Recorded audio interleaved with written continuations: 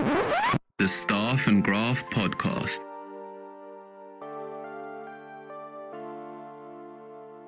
This is weird. My lock's been drilled, so I open the door and my steering wheel is missing. You're sausages!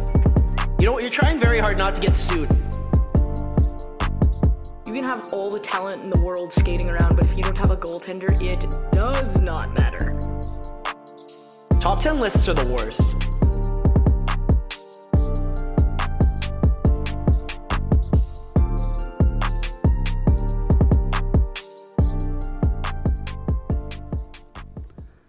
So, before we get started with this, I want to flash us back in time. It's February 10th. It's year 2000. I believe 4-year-old Rachel Dory? Four. Yep, 5. 4-year-old Rachel Dory. She checks, TSN. I don't even think Sportsnet was a thing at that point, but she checks the sports section of your local paper, and she sees that her favorite player, Toronto Maple Leafs Mike Johnson, has been traded. And her reaction was extremely rational. It was completely, level-headed. And now we flash 20 years into the future. We're in a pandemic. Things are going great. But we have that said player on the podcast today. We have Mike Johnson. Mike, how you doing? I am well. I feel incredibly old that I'm talking to Rachel now, and you were 4 when I was traded away from the Leafs. But just imagine how I felt. Like, you're upset that I got traded. Just imagine how I felt when I was traded away from my hometown and had to go to Tampa, of all places. And Tampa back then was not Tampa that it is now. We used to joke, we used to call it the frightening, because every day it's a new day of the frightening, because you never know what you're going to get. And so, yeah, I echoed your sentiments. I was not very happy about it either. Did you cry too? Or was that just a Rachel thing? No, you know what though, Mikey? No, I did not cry. But okay.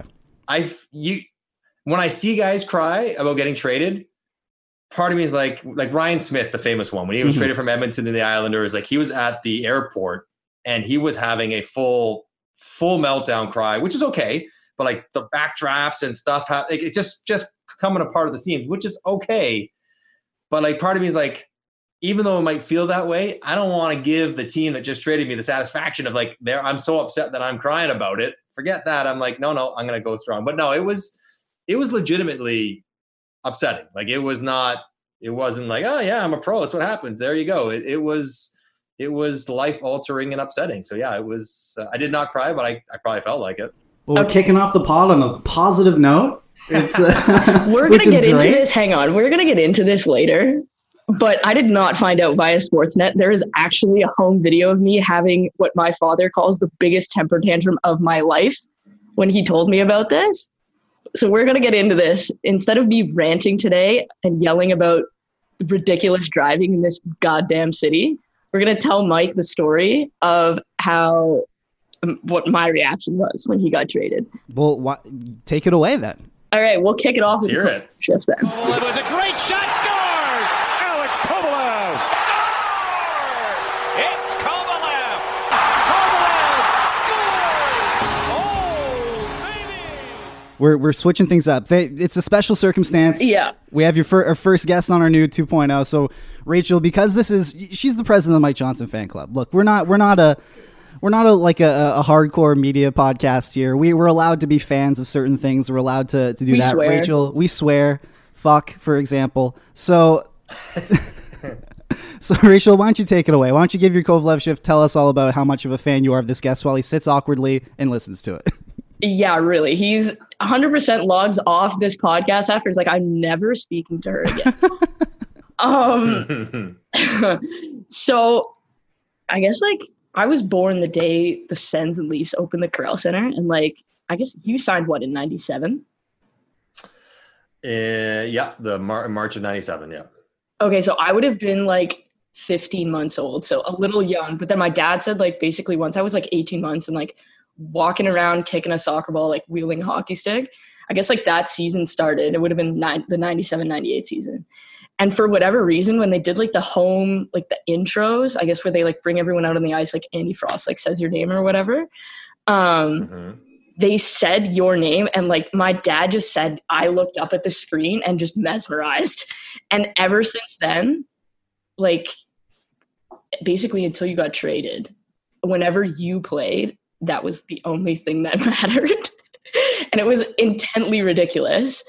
And apparently I didn't like eating fruit and vegetables as a child. And my dad told me that the way they got me to eat them, but by telling me that you ate them, which I would assume is true. Can you confirm, do you eat fruits and vegetables?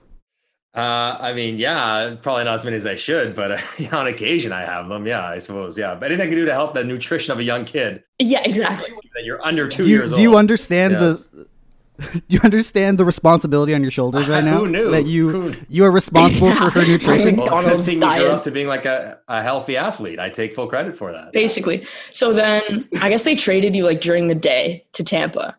And at that point, like I didn't know anyone could be traded. Like I didn't realize that was a thing. I was like, oh, look, like my favorite hockey player is going to be on my favorite team forever and ever. Amen. This is great. And that decidedly did not happen. So my dad, I came home from school, like picked me up. I was eating like M&Ms. And my dad pulls out the video camera and I'm like, oh, sick. We're going to play hockey. Like whatever. Right. And he goes, I have something to tell you. And I was like, okay. I'm like 4 years old at this point. He's like, Mike Johnson doesn't play for the Leafs anymore. And I guess for like whatever reason, I thought you got like gravely injured.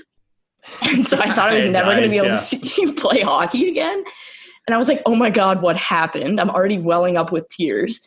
And he's like, he plays for a different hockey team now. So he had to explain like what a trade was with like chess pieces. And then he said, oh, like we got this new player, he's really good, but Mike plays for a different team, so you're not allowed to cheer for him anymore. And the meltdown that ensued was like a good 35 minutes. And it basically ended with me being like, I'm A, sleeping in my Mike Johnson jersey, and B, I'm never watching the Toronto Maple Leafs again. And you've kept that promise to this day. So pretty much the same reaction like my mom had. Like, that's it. I'm dead. The Leafs are dead to me. I'll never watch them again. That Pat Quinn, I hate that guy. Yeah. Rachel, the funny thing is, like, I remember whatever, that was my third or fourth year in Toronto, whatever it happened to be. But I remember my first trade deadline of my rookie year. You got to flashback like 25 years ago. Like there wasn't the internet. There wasn't, social media, trade deadline didn't exist as a show or as a thing. I guess it existed in the league, but nobody followed what was happening. And I remember going through that day completely oblivious. Like I also thought you couldn't get traded. It's like these things don't happen. Welcome and to the 3 o'clock. Yeah, exactly. And then I remember that it was Felix Potvin and Jason Smith were like, yeah, we fooled them again. They got past the deadline. I'm like, I had no idea, completely oblivious. So live and learn. But and my entire thing now is whenever I'm around Toronto, as you know, I live here. People are like, I don't remember, people of your guys' age, like, I don't remember you playing for the Leafs at all. I'm like, fair enough. I'm like, but you remember Darcy Tucker? Everyone's like, yes, love Darcy Tucker. He's the best. He's the best. I'm like, nope. That's who I got traded for. So that's like my tie to the Leafs now is that, yes, the reason you guys love Darcy Tucker is because I was traded for him. I decidedly did not like Darcy Tucker because you got traded for him. But then we flash forward 20 years. I leave New Jersey. And I basically come home at Christmas. I'm like, Mom, I hate hockey. I'm not working in this sport ever again. But I thought you had a great time in New Jersey. Everything went perfectly swimmingly and they treated you great. And it was just a terrific time. Mm-hmm. Yeah, it was decidedly excellent and nothing happened. Why would you have that mindset when you came back? So then I come back. I go to Germany. My parents send me there. They're like, you need to leave. Like, you need to go get away, whatever. I come back. It's like the first week of March. And I basically said to my mom, I'm going back to school. I'm probably going to go to law school. Like, I don't want to work in hockey anymore. Like, I hate this sport, whatever. 2 days later, I open my phone, notification, someone's followed you. The shriek. My mom thought I was dying. I was so excited. I was like, never mind. I love hockey again. It was ridiculous. So that was one of two things that happened within like 48 hours. And I was like, okay, I'm back. And now I'm doing a podcast with Mike. No offense, Mike, but I don't think I've loved any player that much to have them rekindle my entire love of hockey. I don't think I have either. I am the president of the fan club, okay? Exactly. How many members in this fan club right now? You and my immediate family, and that is it. Okay, well, I'll take it. I still get to be the president, though. You're still the president. No seamless transition of power here. You're clinging on to it. We got a great show, obviously. It's going to be great. We kind of flipped up the script there by doing the Kovalev shift first, but now we have our famous segment. It's plot points, what's going up, what's going down in hockey. And I think we'd start out with something because, Mike, you got a great setup behind you right now. The listeners can't hear it, but, the interior design, it's immaculate. You have a guitar. I'm hoping you're going to, play Wonderwall or something for us. It's going to be great. But what we do is if you don't know, we go through maybe 3 or 4 things, what's trending up, trending down in the world of hockey. And I would say, first off, what's trending down is any semblance of color in Connor McDavid's new house. It is completely monochrome. I thought that those were black and white images until they went to his closet and I saw he had like a red sweater in there. I mean, what are your thoughts on that? Like, as an adult who has, the ability and the means to decorate your own living space, just sum this all up. What are your thoughts? Well, I mean, to each their own. So, I mean, whatever his taste is, or his designer's taste, then he can do whatever he wants. Now, I think it's reported that his girlfriend was helped design the house or is an interior designer. So, I mean, I guess that's a cool collaborative project, so long as they both enjoy it and are living there for forever and ever. And I hope that they do. But I think it's one of those ones where, like, it's obviously very nice. It's super fancy, but I just wonder like how that will age. It feels like they'll have to redo that again in 5 to 7 years and kind of a complete revamp. But maybe that's the thing. I don't know. I should ask you. You guys are the same age. What do you think of it? Is that what the cool kids are doing nowadays? The kind of minimalist, black and white, kind of cold, whatever. I mean, maybe that's the thing. Maybe, I don't know. I feel like they're going to have to redecorate in 5 to 7 years because he's not going to be in Edmonton anymore, would be Well, thank you for referring to us as cool kids, first of all. I appreciate that. Mike Johnson thinks I'm cool. My day is made. I use that term very liberally. Yeah. Okay, so now my day is wrecked. What I want to know is what the H stands for, because it's on his basketball It's Hermes. Court.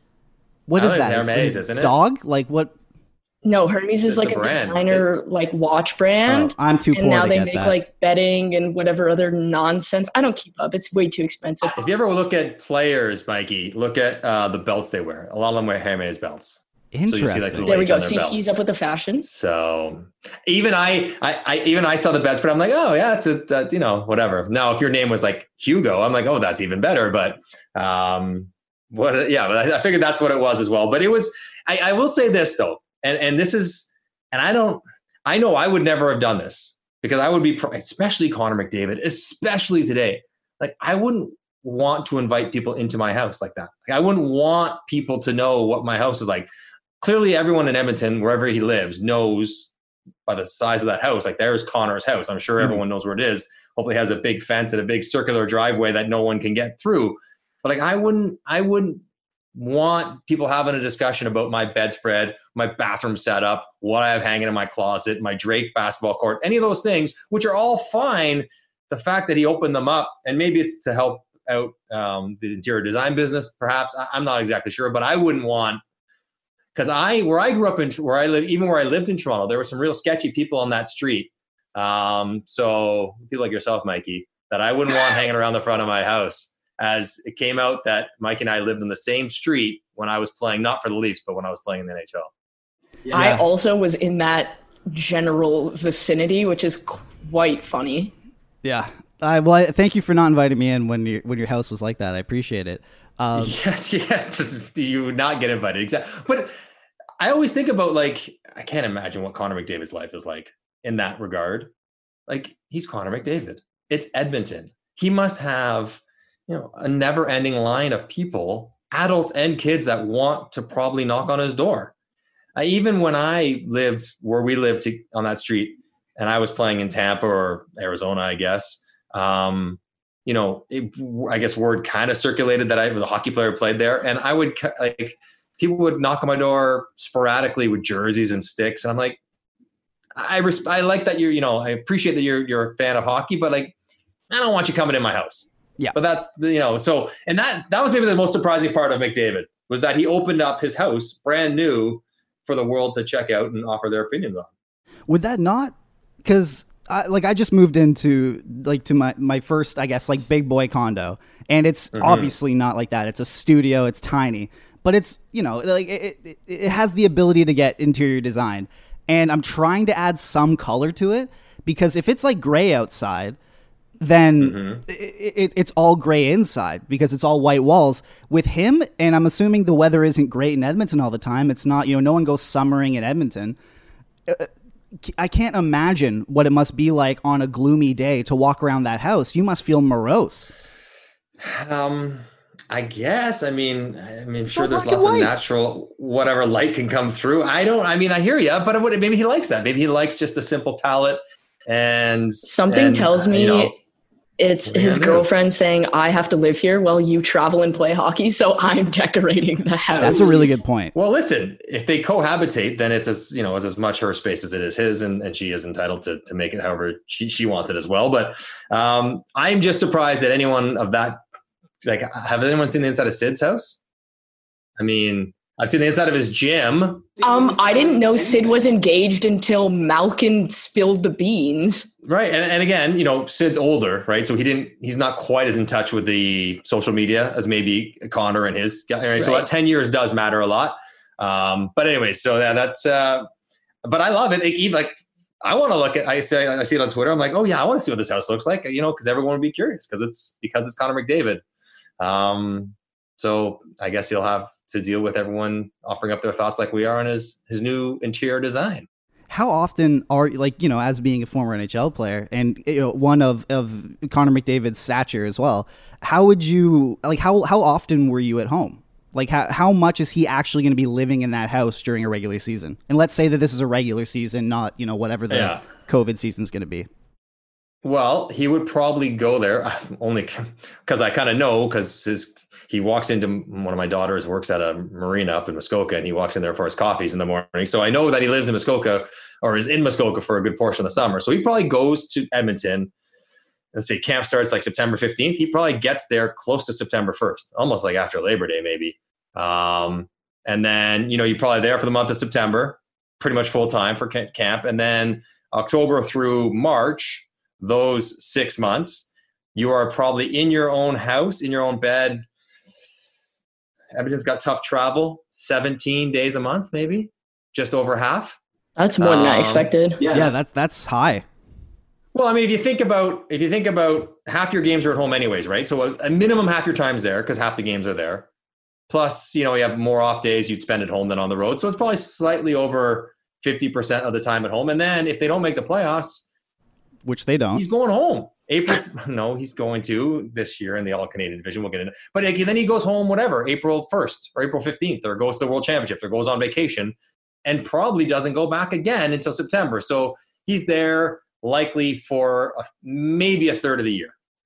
Nice. 120 Love nights a to year. spend $10 million on a house that I live in for 100 days a year.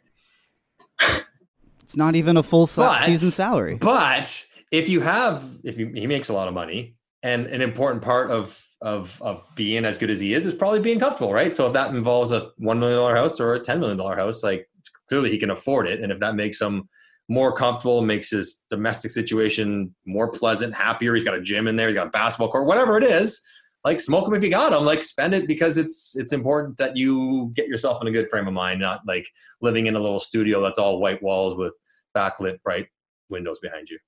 That makes sense for sure.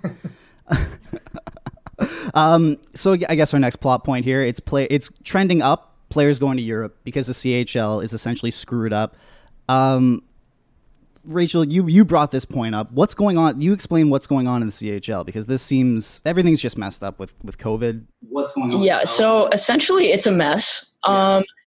The OHL is playing, not playing. It seems like a flip-flop. But essentially what's happening is a bunch of the draft prospects are going to Europe. So there's some playing in Germany. There's some playing in Switzerland, Sweden. I think there's one in Finland too. But, Mike, you played in Germany. So you're obviously they're a little bit younger. They're 17. But what's it like kind of having to go unexpectedly, because you had the lockout, right? So unexpectedly having to pack up all your shit and move to, I guess, just like a different country, whether it be like Sweden or outside of Canada, like Germany? Like, what's it like in terms of what you can expect in terms of culture and playing and how things are different as a player? Farjestads. Yeah, Farjestad. We had a stacked team though. Oh, our yeah? team was amazing. Yeah, we had, before I get into what life's like, our team in Farjestad, I went in the 04 lockout, you're right, Rach, and it was like the last day I could go there. And our imports that I replaced, the first guy who had been there was Marian Gaborik. Then he left to go back to play in Dukla Trenčín or whatever. He's from Slovakia.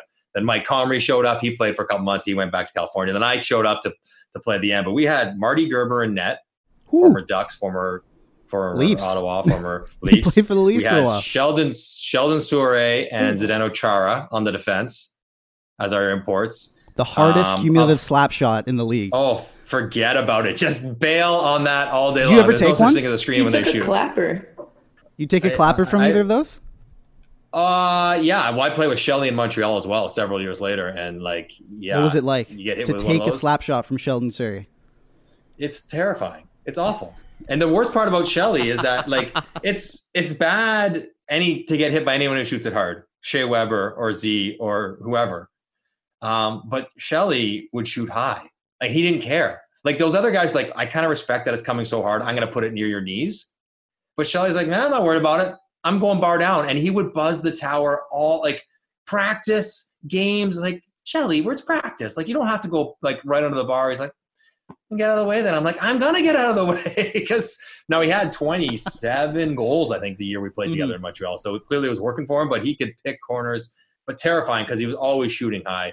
But yeah, like in that year in Farjestad, we lost the finals to Frölunda, who had Daniel Alfredsson, but what they had was a young, spry, handsome Henrik Lundqvist, who had not come over from Europe yet. And I remember playing him in the final, and they beat us. And I'm like, that guy, I'd never even heard of Henrik Lundqvist. Whatever, he was a 6th round pick or something. Like, that goalie's unbelievably good. And you kind of got to feel in Sweden, everyone like, no, this guy's really good. And I came home from that summer or from that season, was training in the summer at the same gym as a former childhood friend, former teammate, Kevin Weeks, who was then the starting goalie for the Rangers. And Weeksy and I are talking at the gym and doing our thing. And he's like, how is Sweden? Telling the story. He's like, how's that Lundqvist? And I'm like, Weeksy, I'm sorry to say, man, but like, you're in tough. This guy he's really, really good. Like you're going to be hard pressed to outplay him long term. And sure enough, that's kind of what happened. So it's kind of funny that you bring Lundqvist up because we broke down the Metro last week and we talked about Washington and spent like 2.5 of the 5 minutes we talked about Washington basically me discussing how good looking Henrik Lundqvist is. Well, both of us discussing that. Well, that's a universal acknowledgement. Yeah, he's and a cool guy too. So, but as far as going to Europe for these kids, the issue will be, the challenges will be that the hockey is very different. So, like European hockey, North American hockey, we know the rink. We know how the rink, given that it's wider, lends itself tactically to playing a little bit differently. And it's not as intuitive to pick up as maybe you might think. Like, whatever, it's an extra, 15 feet on each side, like on the width of the rink. That matters, it's fine. It makes the game so different. And so there's that will be a challenge. So like, while it's important to play, and I think they all should go there if they can, unless they got to go to school. There's going to be that, like an adjustment to a different game that they're not going to end up playing, hopefully, if they're going to be over in North America playing. There's the idea that those teams are professionals. They're not OHL teams trying to nurture a 17-year-old draft eligible kid, no matter how good you are. Like, chances are a 17-year-old's not going to be very good on those teams, even if they're going to be a future first rounder. Like, they're not, those are pros whose livelihood it is to play hockey. Like, it's a different ball game. So I wonder, yes, they're practicing, they're getting the training, they're in a hockey environment, all good things. Like, they're not playing the 23 minutes they played in the CHL. There's no way. They're lucky that they're getting fourth line minutes. They're not getting power play unless they're playing in the second or third division. So the actual role in the game, that might be a challenge as well. And then there's the other part of it is like these kids are 17, 18. Like, they're going to live in Europe. And while the world is smaller than it was when I certainly was a teenager, it's really different language, travel, driving, food, entertainment, all is going to be, plus we're doing it in a pandemic, all of which is going to kind of be tricky to navigate for a 30-year-old, let alone a 17-year-old. So all those things would make it, a challenging endeavor. Even if I agree, like, those guys want to be hockey players, it's not good to miss a 17-year-old year of hockey and development. So you got to do something, but it's kind of, it will have its challenges to do it. You didn't go the junior route either. You went through collegiate, but even in No. terms of facilities, because I've seen behind.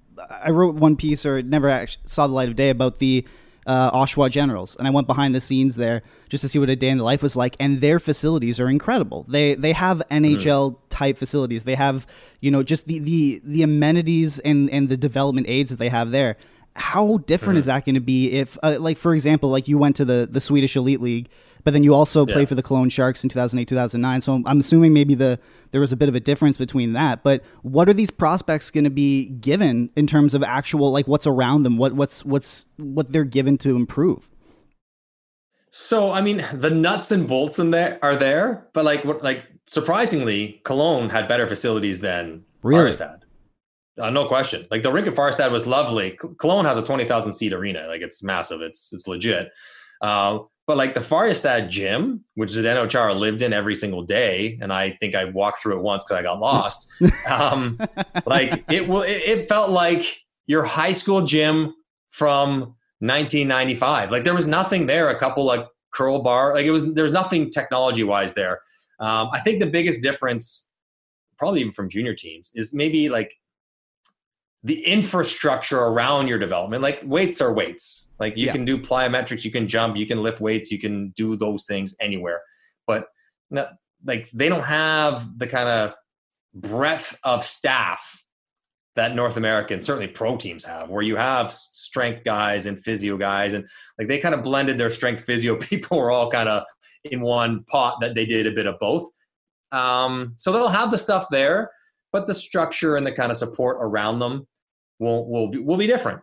But like, make no mistake, Mike, they'll get the work in. Like, if they're playing, they're doing 2-a-days on Monday and maybe Wednesday. Like, it's like, I remember sitting there in Germany at the end of my career. I'm 34, 35. And it was, if you can remember back then, it was like a financial crisis in that year of 08, 09. I actually watched you play in Germany once.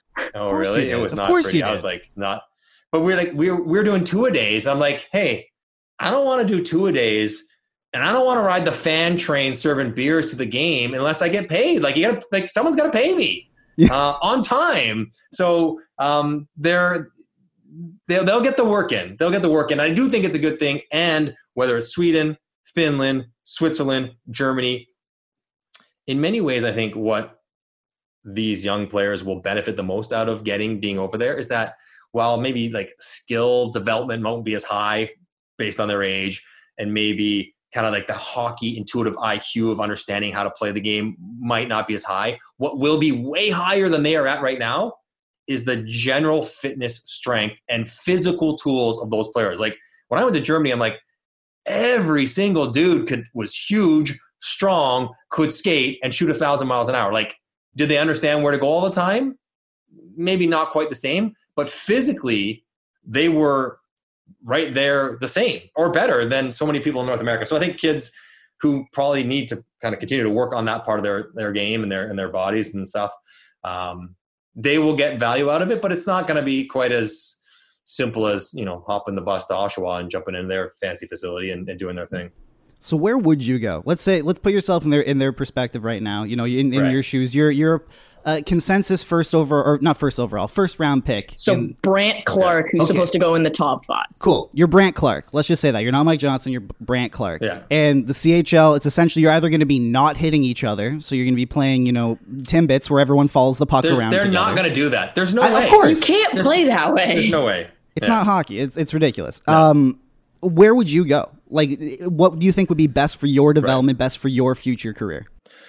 So, without knowing Brant's game that well, let's just say he is a defenseman that skates very well, will contribute offensively, and also hits like a psychopath. Okay, so like maybe for defensemen, I would be inclined to go to try to play in the premier division, whatever that's called in each individual company, like the top division, because you can probably get 14, 15 minutes and it would be worthwhile to kind of, even if you're not playing the biggest role. I think certainly Germany and Switzerland are probably closer in style to North America than Finland and Sweden. I would steer them away from the KHL just because I've heard so many stories about the KHL just being insane. They might get paid more, and Russia's got some really cool cities, but there's just so many stories about strange things happening to the KHL. Do you know any of those stories? Can you tell any of those stories? I'm sure I've got what's the craziest one off the top of your head? Craziest one off the top of my head, KHL. Was it Freddie Bradley? Somebody told me the story, and you don't have to say names. KHL, it's okay. I think it was Freddie Bradley told me the story, but I don't think it happened to him. Okay. He was playing. Somebody on his team got cut. And the way it works is like, okay, well, you got to pay the rest of the contract. It was like $250,000 like buyout to go home to pay it out. So like, he's like, okay, we'll just send it to my bank. They're like, no, come to the rink. You're cut. He's like, come to the rink. He got a duffel with like $250,000 in it in cash. He's like, well, what am I going to do with this? So then he's like, well, I got to get out of here. So we go straight to the airport. On the way to the airport, what do you think happened to his car? It got stolen. He got carjacked. No way. Carjacked. 100% that was a setup. And so he's like, now what do I do? Am I going to go complain to the cops? No, I'm going to go continue to go to the airport, get the hell out of here. So like, I don't know if that is like, urban legend, but that story is there. I have other stories about like guys that I knew that played with there in the 2004 lockout who were trying to get money out of Russia and were like going like the money taped to their shorts and stuff to try to smuggle enough money out of there because they didn't trust the banking. So, So no KHL is what you're saying. So I'm saying if you're 17 and you have like your Interact card, I'm not going to Russia. So I would probably not. No. So I would probably head to Sweden, Switzerland, Germany, Finland, one of those 4 countries. And I would have to take a real hard look at myself and be like, in many ways, I'm probably better off playing in the second division, certainly of Switzerland, of Sweden, or Finland. Maybe probably not Germany, but of those other 3 countries, play in the second division and play a bigger role, maybe against younger players, and just be able to do more. Because I was in the NHL. I would like led the Coyotes in scoring. I went over to play for my Swedish team, and I was on the 3rd line. I never sniffed the power play, and I'm like, I don't blame them. We didn't lose a game when I was there. Like, I get why they're doing it, but like, you're not going to dump a 17-year-old kid coming over in December in your top 6, let alone a 30-something-year-old proven NHLer. So, I would find a spot where I get to play the most, because you're going there to play, not to say I played in whatever Garden or IFK or wherever it's going to be, or Davos. I'm going there to play as much as I can and be as good as I can be, and that probably means taking a step down in level so that you can have the biggest impact and grow, because you're not there to make a career. You're there just to grow as a player. Interesting. Man, this is the fact that they have to be having these conversations right now. Like, this is probably the crazy. Most, man, like you went the collegiate route, obviously, but like in terms of your draft year, like that's got to be the most stressful time for a young athlete. Like, you're 17, 18 years old, you have your whole life ahead of you, and now we're in the middle of a pandemic and you might have to be uprooting your life to go overseas, away from your parents, everything like that. Like, how crazy must that be? It would be very stressful. I mean, listen, I have a 16-year-old daughter, so I have a daughter the same age as these guys. So like, I mean, it's hard on everybody. You guys, me, my parents, my kids, like everyone is struggling with what's going on. But the timeline for an athlete is so finite, and it's so structured, and it's very important that this year is a setup year for so many of these guys to go and achieve something they've been training for however long. But they might only have 10 years to do it, and they might only have a window. You're talking about top 5 picks, but what if you're a 2nd rounder or a 3rd rounder? Like, and you might make it, but you might not. Your window is probably 3 years to make the NHL, to make an impact, to establish yourself as a professional hockey player in North America. And you're going to take a development year where those coaches are supposed to be able to see you and evaluate you, and you think you can help yourself in that regard. It's brutal. Now, as far as traveling around, anyone who's really good who plays in North America, whether you're American or Canadian, like, I'm assuming they've been around the world playing hockey. Like, whether you're a U.S. National Development Program player, whether you played under 17s, under 18s, under U20s, Memorial Cups, TELUS Cups. What like they've been around the world doing things. And like I'm from Toronto, I might have to go play junior in North Bay. Like North Bay is not Toronto. North Bay might as well be Helsinki for all I care. So like they could probably get over the difficulty in being away from their families because they've done that. But I think just the uncertainty about where their careers are going and how it's going to get there, when it's been so mapped out, like athletes, we thrive, or at least we are programmed to deal with a schedule. Like every day you are told where to go and when. Every month you are told where to go and when. Every summer you know what you're supposed to do. Gym start now, training start now, go here, go there. Like you're told where to go and you know way in advance what you're doing. And I think that's the greatest thing that athletes will struggle with and probably have the last 6-7 months is just the uncertainty of not knowing and not being told where they're doing, what they're doing, and the structure that's going to be in their day and in their life. And that is a challenge for anyone, even more so a hormonal, maturing teenager who is figuring themselves out, let alone trying to figure out their hockey career. They're like a mess at the best of times. Like my brother is 17 and without a pandemic, he is Michael, I love you, but he is a disaster. And I'm like, oh God, please. Like, I'm hoping my 18-year-old sister like knocks some sense into him, but that's also like up in the air.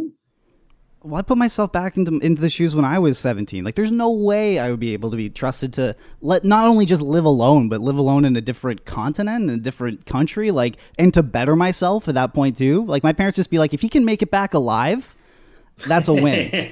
Let alone chalk one up for the Stevens family. You're in exactly. one piece. But mission accomplished. Let alone come back as a better athlete than he was. No way. It's ridiculous. Right. But as long as I think my parents are basically like, as long as you don't get in trouble, so basically you're a good person and you get 90s at school, then do your thing. Otherwise, you don't get 90s, you're dead. That was basically the Dory family. Well, this all predicates on.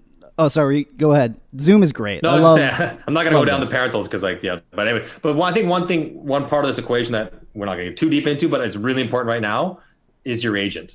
And like how your agent helps facilitate this, how connected are they in Europe? How can they set up that kind of support system for you wherever you end up going so that you can, have a chance to thrive? And, agents, we kind of joke like, I talk to you every 3 years when I need a new contract. Other than that, I'm just paying you along the way. Just kidding. Pat Morris for Newport, one of the best in the world. It's all good. Had him forever. But I think like this is where having an agent that has a little pull, little jam, some connections throughout the world would help give you a best bet to be successful. And this is all predicated on games actually coming back next year in the NHL, which seems like a toss-up right now. Yeah, because also trending down is human contact, because we're in lockdown again because, guys, I can't stress this enough, wear a goddamn mask. Okay, so hang on. Where are we on the mask etiquette? And I've gone right over the edge. So now if I see someone wearing a mask like this, I'm like, nose. And I'll say it. Like over your nose. It goes over your nose. And I know I don't want to be rude. I don't want to be snarky and snippy, but I'm like, come on. So what? Yeah, in terms of mask etiquette. So are you? Because I wear it like all over the place. I live right downtown, so I wear it. We're in close proximity no matter what. So I always wear it. You also don't leave your condo ever. Yeah, but when I do, like I'll go for walks. You have to have some exercise. It's great. Exercise? Yeah. What is that? I don't know what exercise is. Mike, you don't know what exercise is, do you? Kidding me? I got a Peloton. I crushing that thing. Really? Day. All right. Workouts at Mike's house. Have you has your wife forced you to make a video diary of your Peloton? I was going to try to make, the commercial that got a lot of that's what I'm referencing. Criticism or attention for because I was given it as a gift because I had knee surgery and I need rehab, and I'm like, I was going to do the whole bit, but I elected not to. But no, I am a Peloton user like everyone else in the NHL right now. But yes, I am full mask all the time. Now, if I'm walking around my neighborhood with just me and my dog or whatever, I don't put a mask on to walk outside by myself. Yeah, that's what I have one in my pocket always. And anytime I go in, I've had to travel a few times, go down to New York or New Jersey to go to work at NHL Network, which kind of felt sketchy going on the airplanes, but it's all good. I've been tested every time I've come home and I've always been negative, but Like if I'm in the elevator, like I don't even let people get in the elevator with me. I'm like, you can take the next one. Like even with a mask on, I'm like, no, you just take the next one. And if I'm at the lobby, I'm like, go ahead, I'll take the next one. But I'm like, no, I'm just gonna err on the side of caution every time. What is we did this last time where we asked this question to ourselves with the news that, you know, all these vaccines are coming out. It's going to be great. But what is the day that it gets said we are allowed to go back to as close to normal as we can? You know, you can go indoors without a mask. Things are safe. What's the first thing you're going to do? Should we tell him what we both said? Yeah. What did you guys say? You might spark something. Okay, so I said that I was going to take my grandmother out for dinner, which is objectively more kind than what Mikey said. I just, Mikey said, I'm hitting the bar and doing shots. Yeah. No, I said I'm going to go see a movie. Yeah, we're going to go to the Maddie. I am going to the Maddie the second I have the vaccine and getting exceptionally destroyed. Okay, well, I probably wouldn't do that because I'm too old for that stuff. But I mean, in a practical measure, we have a joke, like my daughter and I, who's not old enough to drink, but we're going to pop some champagne when we get vaccinated. That's together as like a little household, like, okay, life starting again. But personally, I would probably want to travel somewhere warm and sit on a beach and feel kind of good just being on vacation. And two, like I would probably want to go to concerts and shows. Mm-hmm. Where, what's the first concert you'd like to see? Dream concert, dream lineup. I mean, I got a bit of a man crush on Dave Grohl, so I'd love to see the Foo Fighters. Nice. I've not seen them live, so I would definitely see them. They if I'm gonna be like super poppy, I'd go see Bruno Mars. Oh, he's awesome. I've heard he's really good live. He would be quite a good show. And Voice of an now, angel. don't make fun.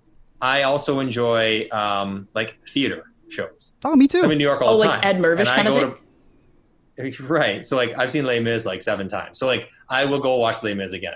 Yeah. And it comes back out. I went to when I was living in New Jersey. It is shocking to me still that I worked in New Jersey for 16 months and never once ran into Mike. Yeah, because we were kind of in the same. You should have been hanging out on Broadway. Running joke. We had this running joke, me and my best friend in New Jersey, because she would make all the credentials. I guess like NHL Network, or maybe it was like TSN requested a credential for you. And we genuinely thought you were coming to the game. And I straight up almost called in sick. Like, I can't do it because I won't be able to manage. But no, we went to Broadway a couple of times, and I'm right there with you. Like, Broadway's awesome. Have either of you seen Hamilton? Yes. Nope. I only know the songs. I'm the same way. Yeah. My daughter can quote them verbatim, like sing them verbatim, start to finish. She'll listen to them in the car. Like, she'll like, can I get control of the music? I'm like, go ahead. And she'll put on Hamilton. So maybe that will be one of the first things I will have to take her. There we go. Oh, that's not cheap. It's going to be, especially after, like, with all the pent up of the pandemic, you're going to have to do some crazy things to get tickets there. Worst part about it is that my parents had tickets to Hamilton in Toronto. It was coming in March, literally March or April. And they were not taking me, but they were taking my 2 daughters to go see it. Oh, you missed the invite. They had to cancel. Yeah, they had to cancel anyways. Well, speaking of COVID and how it's impacting the world, hockey obviously is getting impacted by it. We don't really know when it's going to come back. Gary Bettman said, I think it was yesterday, that they want to start on January 1st and have a full 82 game season with fans, which is just impossible. Mm-hmm. There's no way. I want that. Yeah, I want that too. I want to win the lottery. Yeah, I want to be married to Florence Pugh. It's not going to happen, but it's great to have goals and dreams. That's right. So and now there's this whole thing going on with the Players Association and the NHL making concessions. The average person has no idea what this is. Yeah, I tried to explain like escrow and everything to Mikey, and I did not do it well. So we're going to get someone who played in the NHL to explain to us why escrow is terrible, who also happens to have a finance degree. Which makes him smarter than probably 98% of the league.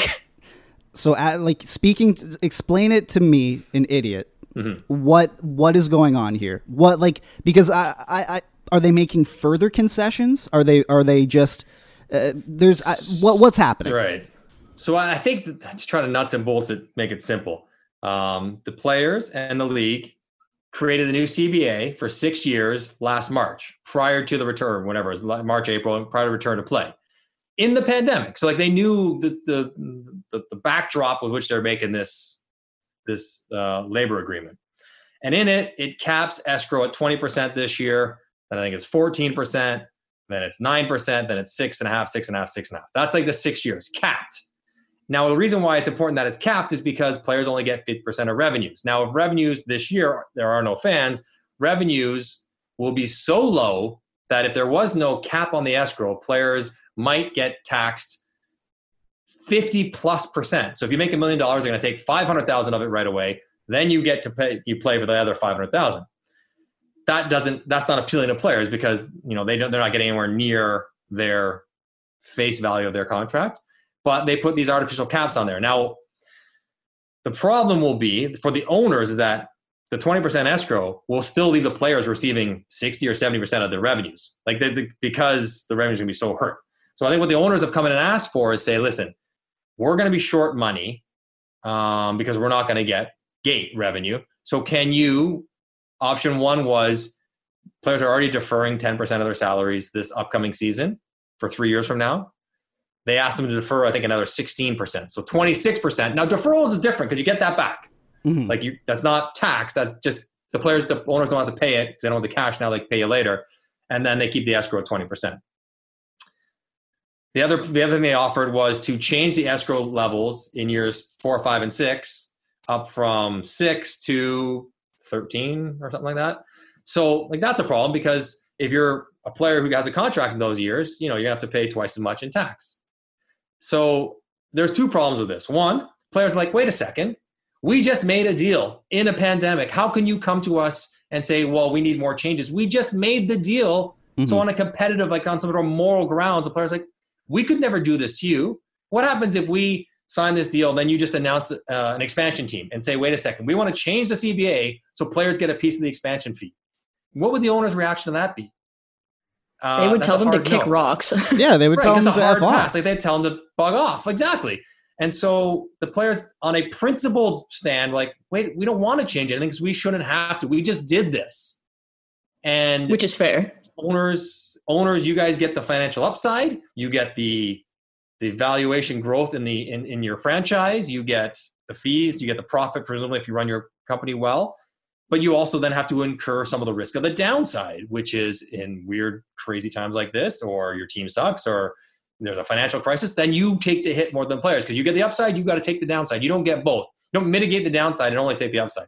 So, Mike, what the problem is for the players, principle, and then obviously the higher escrow later hurts for a variety of reasons. And so many players, if you looked at the contracts that were just signed, their salaries are higher in years 3, 4, 5, 6 because escrow is going to be lower in years 3, 4, 5, 6.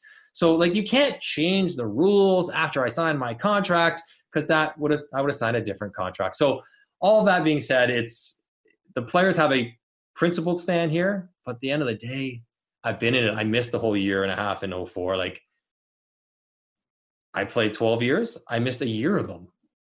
A year of that in a lockout. Like the owners have their teams for 30, 40, 50 years. Players have 3, 4, 10 years to play. And so if there is no hockey because they can't work out a deal, then that hurts the players more than it hurts the owners. But I will say this, for all the fans out there who like, the owners can't trigger a lockout right now. The language in the CBA stipulates they can't trigger a lockout. They have to go to arbitration to settle the dispute. So if they were to fast track it, there would be a resolution to this. The owners just can't lock out because there is an existing CBA. So if you're a player, you can see why they have problems with it. If you're the owners, you're like, I can also see why you like, hang on, like we're not going to have any fans, like work with us here. And that's what they're trying to work through right now. I feel like it's a good point though to bring it up. Like the whole, you get the owners get the benefits of having the valuation increase. Like you look at the way that the franchise values have increased over the past 15 years. And then to not want any of the risk. I feel like it should be looked at as almost like an investment / a stock market where you bought the team, you're responsible for the good and the bad. And you can't just lump the bad onto somebody else just because. Well, you can try. Pandemic. Yeah, you can certainly try. You can try, right? Like, and that's why they're wealthy. And that's why they're successful, and that's why they're rich, and that's why they own teams. Like, they're not stupid, right? They're all very exceptionally bright, successful people. And if I ran a team, I'd ask for more from the players too. Like, I'm not going to give it away just because I want to be a good person, because that's the right thing to do, or I'm going to see what I can extract. Last point on this, because I know people get muddied down the waters, but no matter what happens at the end of whatever timeline, players will only ever get 50% of revenues. So even if escrow is artificially capped for the next 6 years, in years 7, 8, and 9, where that cap no longer exists, the players will probably carry a debt close to $1 billion to the owners that they will have to make good on to even out the 50-50 payments. Like, the owners aren't getting them this year and probably the next several years, but they're going to get them eventually. And that would be, if I'm an owner, that's my plea to the players. I'm like, we're not taking any more than we otherwise will get. We're just going to maybe take it earlier instead of years 7, 8, 9, 10, killing you guys with escrow. Why don't we spread it out over the next 10 years where it's never such a bad hit? That does make financial sense. If you're a player and are not playing in years 7 through 10, kick rocks. Like, I'm not paying that. I don't have to. I'm out of the league. And most of the league will be out of the league in 6 years. So it's going to be hard to have guys that are currently playing saying, well, we're going to absorb more payments. So the guys who are playing 7 years from now, which legitimately might be 25% of the league, 30% of the league, might still be playing 7 years from now, and carry that burden for them. That might be a hard sell within the PA. But as far as like the macro view, players are only ever going to get 50%. So they can pay for it now.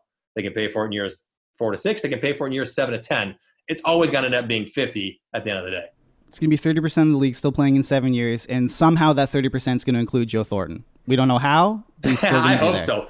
We were rookies the same year. Patrick Marleau, Joe Thornton, and me. Rookies the same Correct. year. The big three. That is crazy. Well, if you want to look at our rookie stats, you might say that.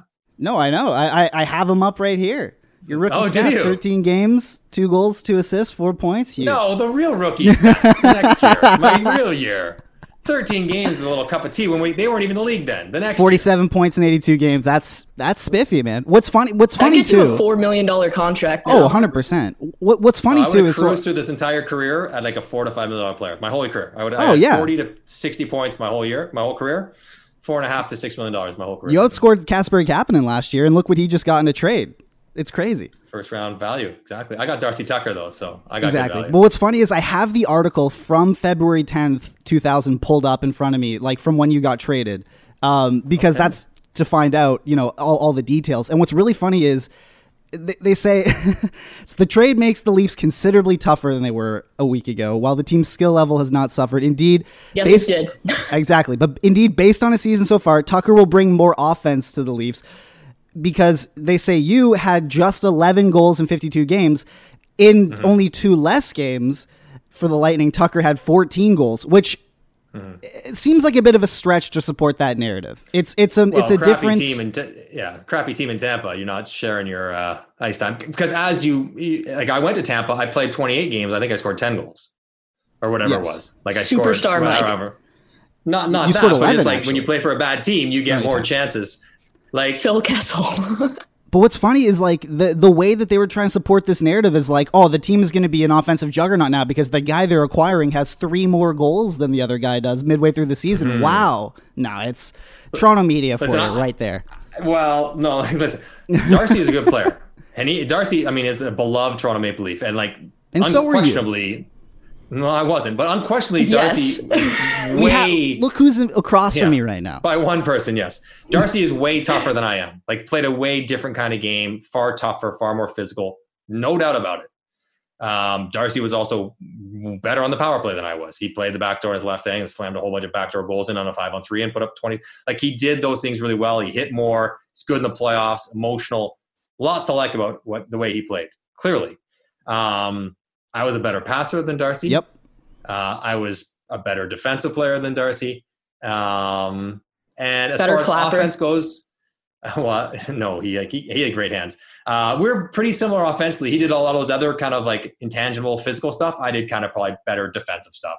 But if you look at I joke, Mike, because Darcy also lives around the corner. Like, like his daughter has babysat my kids. Like, we know their family. Like, they're nice. He golfs with my dad. I did not like Darcy at all when we played against him, when I got traded for him. Like, of course. Like everyone who played against him. But when you come to meet him, he's really quite a wonderful guy. But people associate him with being like much, much better than me. And he was at some parts of the game. But if you look at our career stats, like even just like dumb it down to like points per game, I don't think many people would expect that I would have outscored him in our careers, points per game. And coming up next on this Zoom call, we have Darcy Tucker to fight you over that. Well, I didn't say not penalty minutes. I just said points. Yes. Well, so you've explained the nuts and bolts of all this. Eventually, there is going to be some hockey that's coming back, and there was a lot of things that happened in this offseason. This was probably one of the most hectic free agency periods, at least in my very short media career that I've covered. Yours is much longer, so maybe that's different. But from the actual media angle of it first, because we'll go through a lot of the other moves and get your, just talk some hockey. We're all friends here. We'll talk some hockey. But first, what was it like being behind the scenes for that? How different was it from I mean, the draft, for example, the draft went like 7 or 8 hours this year. It was crazy. Oh my God. Yeah. It was nuts. What was it like on your end covering one of the most hectic free agency periods in recent memory in the middle of a pandemic? Well, like it was almost nice because it kind of felt normal. Like, everything kind of stopped in March, whenever it was, and haven't called any games, and, TSN studios were shut, NHL Network studios were shut. So the fact that we all got to kind of get back together remotely and kind of stayed away from each other in this different kind of setup was actually really nice to be back in studio and have it feel somewhat normal.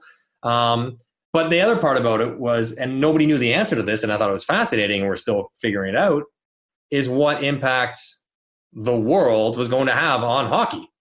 And nobody knows because we'd never seen it before. So were contracts going to be really different? Was the demand for free agents like Mike Hoffman going to be really different? Was nobody going to get 5-year terms? Like, we thought some of these things might happen. A lot of them did happen that way. So kind of trying to adapt to a landscape we'd never seen before, which was interesting to me. Wow. Fair enough. Yeah. I feel like we're at a point now where there's still like a bunch of free agents that haven't signed. You look at like Mike Hoffman, Granlund, 86 defensemen. All the RFAs except for DeBrusk. Yeah. DeBrusk signed yesterday too, I think, right? Yeah. Okay. Yeah. Okay. So you're broadcasting on a panel, but you do TSN Color and you're on NHL Network. How does that differ? So how does what you do in-game differ from you're sitting in a studio kind of chatting and you have a little bit longer? Well, that's the biggest difference, right? Like in studio, especially NHL Network, where we can be on for 4 or 5 hours straight and you kind of have a chance to really extrapolate and but it's good. Like you're doing a game, you're doing a night, there's 12 games, you're jumping out of games and you see something happen. And if you want to spend 7 minutes talking about it, breaking it down, showing what happened over and over and why, you have the time, and time is a luxury in television you don't often get much of. So NHL Network is great for that. Very much a lot of what we do at NHL Network is, I think the show's called On the Fly or something. But so like it's done, like you just watch games and you're reacting and doing goals and doing highlights and all the rest of it. So that's different. The amount of time you have available to you is different. Games, it's tight. I'm the color guy, so the play-by-play guy carries it. I get in and out trying to explain. I think it was John Davidson, who many people regard as maybe the greatest color guy ever. He's like, my job, play-by-play guy says, what happened? My job is to say why, how and why. And I'm like, and make it entertaining and make it fun and kind of, try to be informative, but like, at its core, how and why. And if I can explain in some sort of entertaining fashion, informative fashion, how and why games are going the way they're going, players are playing the way they're playing, either having success or not having success, how and why, if I can answer that, then hopefully I'm doing my job. Who's your favorite play-by-play guy? 30-second sound bites. Yeah, exactly. Who's your favorite play-by-play guy to work with? I'm assuming, the same way that we kind of idolize these guys. I'm sure maybe you had some of that too. Is there a guy that, you're on the call sheet and you're like, hell yeah, I get to work with this guy? That is such a loaded question. How am I going to answer that? You can't answer that because you work with the same 3 or 4 guys. I can't pick one of them. I want to make sure that whoever you don't mention in this answer, they know that you hate them. Right. is a personal vendetta. Exactly. Gord Miller sucks. I mean, that's the name of the episode. Gord Miller sucks with Mike Johnson. Yeah, perfect. You know what? I think given that I started with TSN, I've been fortunate that TSN really has the best people in the world at doing this. I mean, you know, from when I, you know, Gord Miller, obviously we know him very well. Chris Cuthbert, you know, he obviously works at the other place now, but, you know, had a lot of games with him. I do a whole bunch of games with Brian Mudrick, who does the Habs regionals, and he's really quite excellent at it. So they all have their own nuances. They're all a little bit different. The bigger challenge really is because I'm different than Ray Ferraro, than Jamie McLennan, than Louis DeBrusque, than Craig Simpson. Like, everyone does their job differently, but the true test of who you like is the morning after. It's the travel. It's the hotels. It's the cabs. It's like, can you get along like in a 5-day road trip when like I'm waiting for you again for the cab? Like, forget like this. Gordon Ray, or like Gordon Ray always butting heads about when they leave and all the rest of that. So like that to me is the truer test. Like on the air, everyone does a really good job, and we're fortunate to work with them. Kind of a cop-out answer, but I can't see any other way. But it's really like traveling. That's when you find out, like, can we get along? Or is it like, I'll see you on the plane? Because that's where it ends up with a lot of time. Like, you know, I can't do this anymore. Can't wait for you. I can't like have like, I'll just see you on the plane, or I'll see you at the rink. So are you so airport traveling, are you like me where you will show up an hour before your flight and just like stroll on the plane? Or are you like Ray Ferraro where you need to be there 3 hours early for a domestic flight? No. I won't leave my house until an hour before the flight. You like to live dangerously. Riverboat gambler. No. I live 20 minutes away. There's never any traffic. I have every pass. What's that George Clooney movie, Up in the Air, whatever it's called? Oh, yeah. See, the Nexus is, that's me. I love it. We have like every possible pass status because you travel so much. So like you walk in, you walk through, and there you go. Like you sit down. Like there's no point being there any time earlier than you have to be. So no, I go late always. Who's your favorite and who's your least favorite to travel with? Throw some people under the bus. Let's go. Let's see. So Cuthbert like to go real early all the time. And I'm like, so him and Ray can buddy up. I don't want to go early. Like, I don't want to wake up. We got a 9 a.m. flight. I don't want to wake up at 6. I want to wake up at 7:30. So Gord Miller is good to travel with because Gord always rents cars. Okay. And so I never have to take cabs, and he'll always drive. So that's always a nice little perk. So you don't have to take to and from the games. Muddy's fun to travel with because he likes red wine. So every game, post-game, mandatory red wine, you know, wine down. So, you know, everyone's got their pluses and minuses, but yeah, they all work out. What you should have done is when I was in New Jersey, we had this thing. So like after the game, post game, I had to do like my post game reports. We'd be done depending on like how hectic it was. I'd be done at like 11:30, maybe 12. And then I don't know if you've been to Peru, but like the Reds Beer Garden across the street, it's like this like German bar thing. All of us used to go there. And it would be like the sales guys, hockey ops, like Ray Shiro would come. The one time John Hines came, which was brave as hell in New Jersey. But we would just go and like the bartender knew us and he would just like, hey, I know what you're getting. I know what you're getting. I know what you're getting. We won tonight, so everyone's getting a shot. And it was just fantastic. Well, Rach, I was told by the police not to be out in Newark around the rink after midnight. The finals. When was Jersey in the finals? 2014? 2011 wasn't? No, 2012. 2012. I got mugged, so that checks out. Okay. Multiple So we're times. doing NHL Network. We have the big set up by the like the little courtyard there with the statue. Oh, the plaza. Right? Championship Plaza. The plaza. So we're there and we're doing our post game. It was an overtime game. It ended at 11. So we're doing it. And it kind of takes a couple hours to get it going. So it gets to be about 12:45. And the cops who are there nobody's there anymore. It's like tumbleweeds blowing through the street. It's you know, it's dark and it's desolate. And the cops are like, "Hey, permit's up at 1. You guys got to go." And we're not done. Like, we got to finish the show. And our producer's like, "No, we need like another 30 minutes." They're like, "No, you got to be done at 1. And so they're because they say we're done at 1, so you got to be done at 1. And so the producer's like, "No, we're fine. We'll finish it up." And then they're like, "No, nobody's here after 1 because then we're not here." So like we finish up, somehow we wrap up at 1 and we're walking back behind the rink. So we have like basically the length of the arena to walk to the media entrance, like gated area. And so it's maybe 200 yards, 300 yards, whatever it is. Maybe.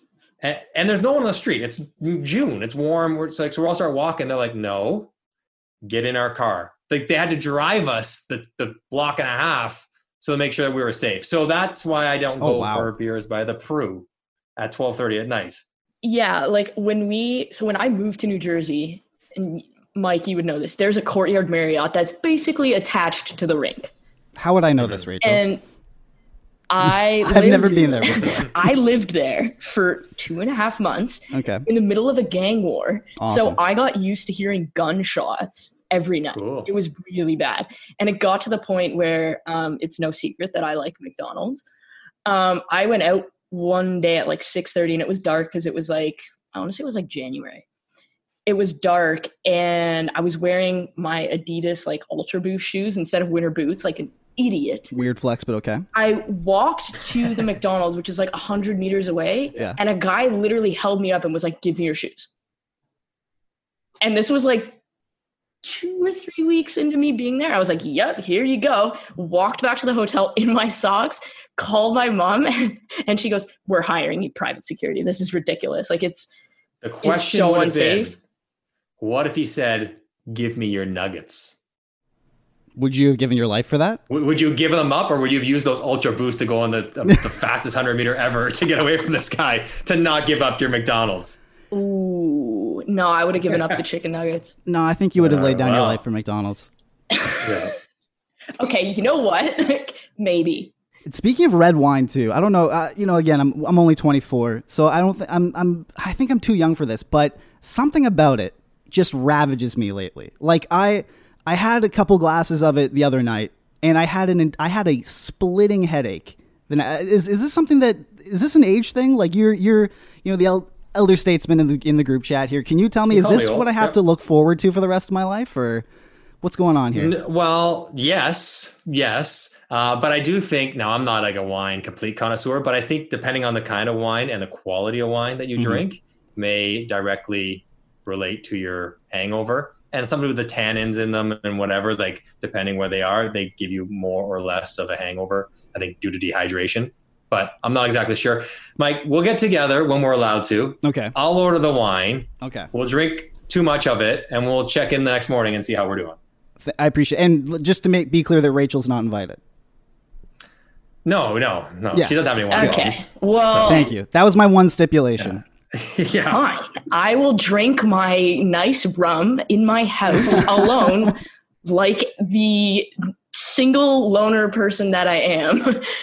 While we're at it, please stop sliding in my DMs with marriage proposals. If you live in the US, I'm not marrying you. Okay. Unless it's a nice offer. No. Yeah. So in our first episode, we did like a little thing at the end. Just a real quick aside. In the first episode, we did a little thing at the end where Rachel we were talking about what it's like being on dating apps, and Rachel put out like she essentially said like the weirdest messages she's got in the past, and I think that gave some people what they thought was an invitation to try and make the list next time. And so it was unfortunately she had to deal with a little turbulence after that first one, so that we're learning. Still dealing with it. I can't imagine what it's like to be your guys and the single person. It's a minefield that I could not navigate. Our lives are clearly very hard, so we want to put that out there. Yeah, get that out there. A running theme. So, we're a hockey podcast. Might as well talk about hockey and not red wine the whole time. This, like I said, it's been a crazy offseason. What was your favorite free agent signing? There's been a lot of them. There have been a lot of good ones, a lot of really bad ones too. What left you coming away from it being like, this is great? Craig Smith in Boston. Yeah, I thought was savvy. He's not a super sexy player, but the fact that he feels like a Boston player. Just kind of smart and responsible, and does it all 5-on-5, which he'll not get any power play time there. I think I put together on like some of the effect that when you look at the last 3 years, his goals per minute score 5-on-5, he's like 24th in the league, ahead of like Matthew Tkachuk and Patrice Bergeron and Leon Draisaitl, like really elite level players. He scores at a greater rate 5-on-5 and has now for a few years. So And I thought like that guy was pretty cagey. Term, dollars, all that. I like that one. I think anytime the big like Petro goes to Vegas, Vegas is going to be crazy good between him and Shea Theodore. The way they play, the kind of way they roll their lines. I don't think those two guys will probably play together very, very often. So you're going to have one of the two of them on the ice for 50 of the 60 minutes. Now, talk to me in 5 years. Well, is Petro going to age gracefully? Maybe. He doesn't play super fast anyways. So, you think maybe speed's not as much a part of his game as his other guys. But I love the fact that Vegas is like, you know what, forget it. We're all in. We're going for it now. We're going to go over the cap. We're going to eat 12 million in goalies. We're going to trade away, like whatever. They're very aggressive, which I appreciate. But as a player, I mean, because there's been this big sort of, I guess, narrative or criticism of it now that Vegas essentially, they will sign these guys long term and then they'll find, a prettier bell of the ball, if you will, or somewhere else that they like down the line, and they'll just ship this person out. Like Nate Schmidt signed a 5-year, 6-year extension last year, and then they found an upgrade on him and they shipped him out. How much do you think that culture is gonna, or I guess not that culture, but I mean, how much do you think that sort of mindset is infecting the culture of the Golden Knights, who essentially have, I mean, their whole thing, their whole identity was that we're misfits, we're a family. We came together because we were booted out the door of our own now teams. They're just like ugly stepsisters being shipped. And now Cinderella shows up. Yeah, exactly. And you might sign long term, and then they, a better guy comes up down the line, and they're like, all right, well, am I going to get shipped out now? Where's the stability here? Completely fair. And I think if you were to look at the way that room feels or operates for their first year, I think they did embrace the kind of, we're the lovable losers. Nobody wanted us and we're going to do it together. And I think that bonded them together, plus the Vegas shooting and all the rest of, some really tough stuff that happened there. But I think their atmosphere would be different now, because now they're just another team chasing it. But there's nothing kind of unique about them. But I will say this though, like, Nate would be pissed off. But if you were to talk to Nate Schmidt, the year before getting to Vegas, he was making 1.2 as the 7th defenseman in Washington. 2 years later, he signed a $30 million deal. So, I don't think he can really complain, bitch at Vegas for anything. And if you don't want to get traded, guess what? Get a no trade if you're capable of getting one. If not, get a different profession. No one's trading the accountant. No one's trading the plumber. Do something different. That's part of your job, right? So if you're good enough, get the protection. If you're not, and don't you think Nate Schmidt could have had protection if he said, pay me $3 million a year, but give me a no move? Then I said, okay, no problem. It's you can do things about it if it's going to bother you that much. And he's gone. It's amazing how fast athletes turn the page on their best friends, on their brother. We're going to be together forever. And then you know what? We got a better player than you. We're going to have a better team now. So while, yes, the human reaction is we're going to miss you professionally, not really, because we got a better player than you. So the guys that are still there kind of learn to embrace the reality of the business and chasing better players. So now, if you did that all the time, you make a good point. At some point, you might say, do I want to sign a long-term deal here because without trade protection? Because I do realize that they are aggressive and there is nobody who is above being traded. There is no loyalty here to that in that regard. And maybe you might choose to sign somewhere else. But when you're good, when you're playing sold-out stadium, when you play in a tax-free state, when you have a very aggressive owner that treats you really well, you put up with a lot of stuff, including trading players that you liked. Okay, so Nate Schmidt clearly he's the ugly stepsister here, gets traded to pretty good Vancouver. looking, though, for an ugly stepsister. Yeah, he's a pretty good-looking stepsister. Okay, fine. He gets traded to Vancouver, which I kind of want your assessment on, because every time I look at Vancouver doing something, I shake my head because I'm like, what are you doing? One, and two, you have to sign Thatcher Demko, Quinn Hughes, and Elias Pettersson after this season, and you're spending $17 million on your fourth line and Tyler Myers. That just seems irresponsible, not good. So what's your assessment on what Vancouver is doing and why?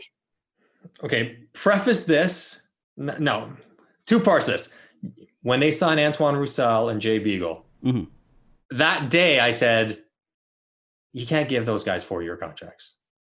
So this is not revisionist history. I was on record Not that I Okay. don't like, they're fine players, whatever, but you can't give fourth line guys 4-year deals, because what happens is you get yourself pinched later on when you wish you had that space.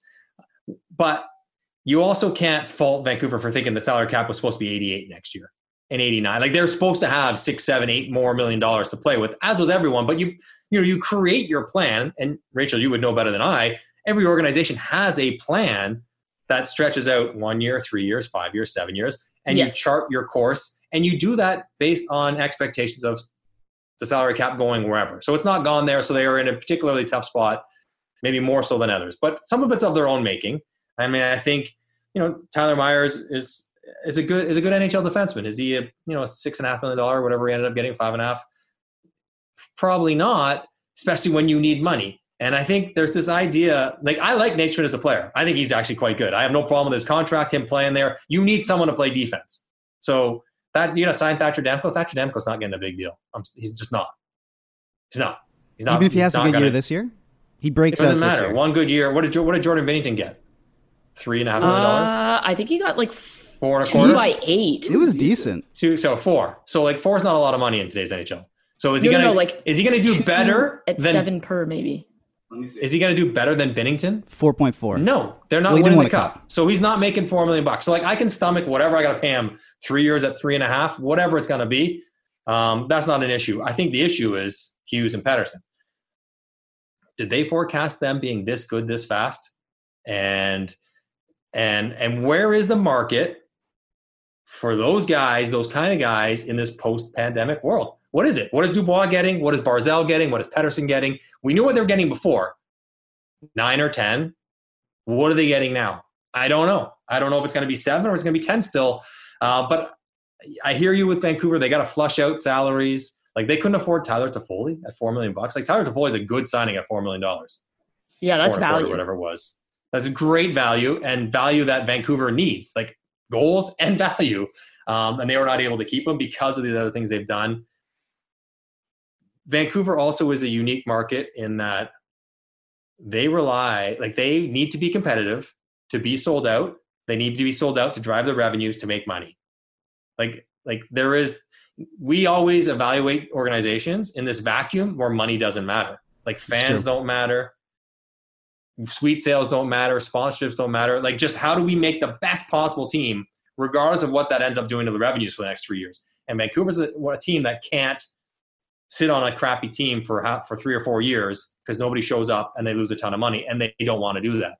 So I think some of these signings, whether it's Myers, whether it's those older guys, were part of trying to get better earlier so that they had fans in the stands to make enough money so they don't lose money. So I guess with Vancouver, the main thing is it might not be exactly who they got or who they might have to get. It's who they lost. Because that's essentially what the market was freaking out about, is that they had 3 or 4 big names hitting free agency this year. They had, Toffoli, Tanev, and Markstrom, and they lost all of them. And they had lost Stetcher as well. It seemed, the reports were kind of scattered. It seemed like they were offering Tanev roughly what he got from Calgary. It seemed like they were offering Stetcher roughly what he got. But there was clearly some negotiation thing that happened there. You were a player. I'm assuming you've been in contract negotiations before. Can you take me through what their perspective might be in that situation? Why they wouldn't want to go back to Vancouver? Why, what happened there? Well, I mean, without knowing exactly the details of the negotiation, I mean, I think for Tanev, I think there might have been a little bit more term involved in Calgary than there was in Vancouver. And there's also the element, whether it's Stetcher or Tanev, not so much Markstrom, but wanting to be wanted. And when you're negotiating with your current team, even though Troy Stetcher he's from out there in Vancouver, near Vancouver, and it's a hometown thing, and but if they're kind of humming and hawing, like, we're not sure, well, we can offer you 1 year, then Detroit comes in and offer you multiple years, and you want to be wanted. You want to feel like a priority, even though you know where you stand within the context of the organization and the hockey world. You want to feel like you're important. And maybe for a guy like Stetcher, he felt like he would be more important in Detroit, and that might chase him out of there. I can't fault Vancouver for not wanting to go term on Markstrom and Tanev. Like, I get why they make those decisions. They're hard. They might be worse this year because of it, but I think in 2, 3, 4 years, they're going to be better off maybe not having done those things.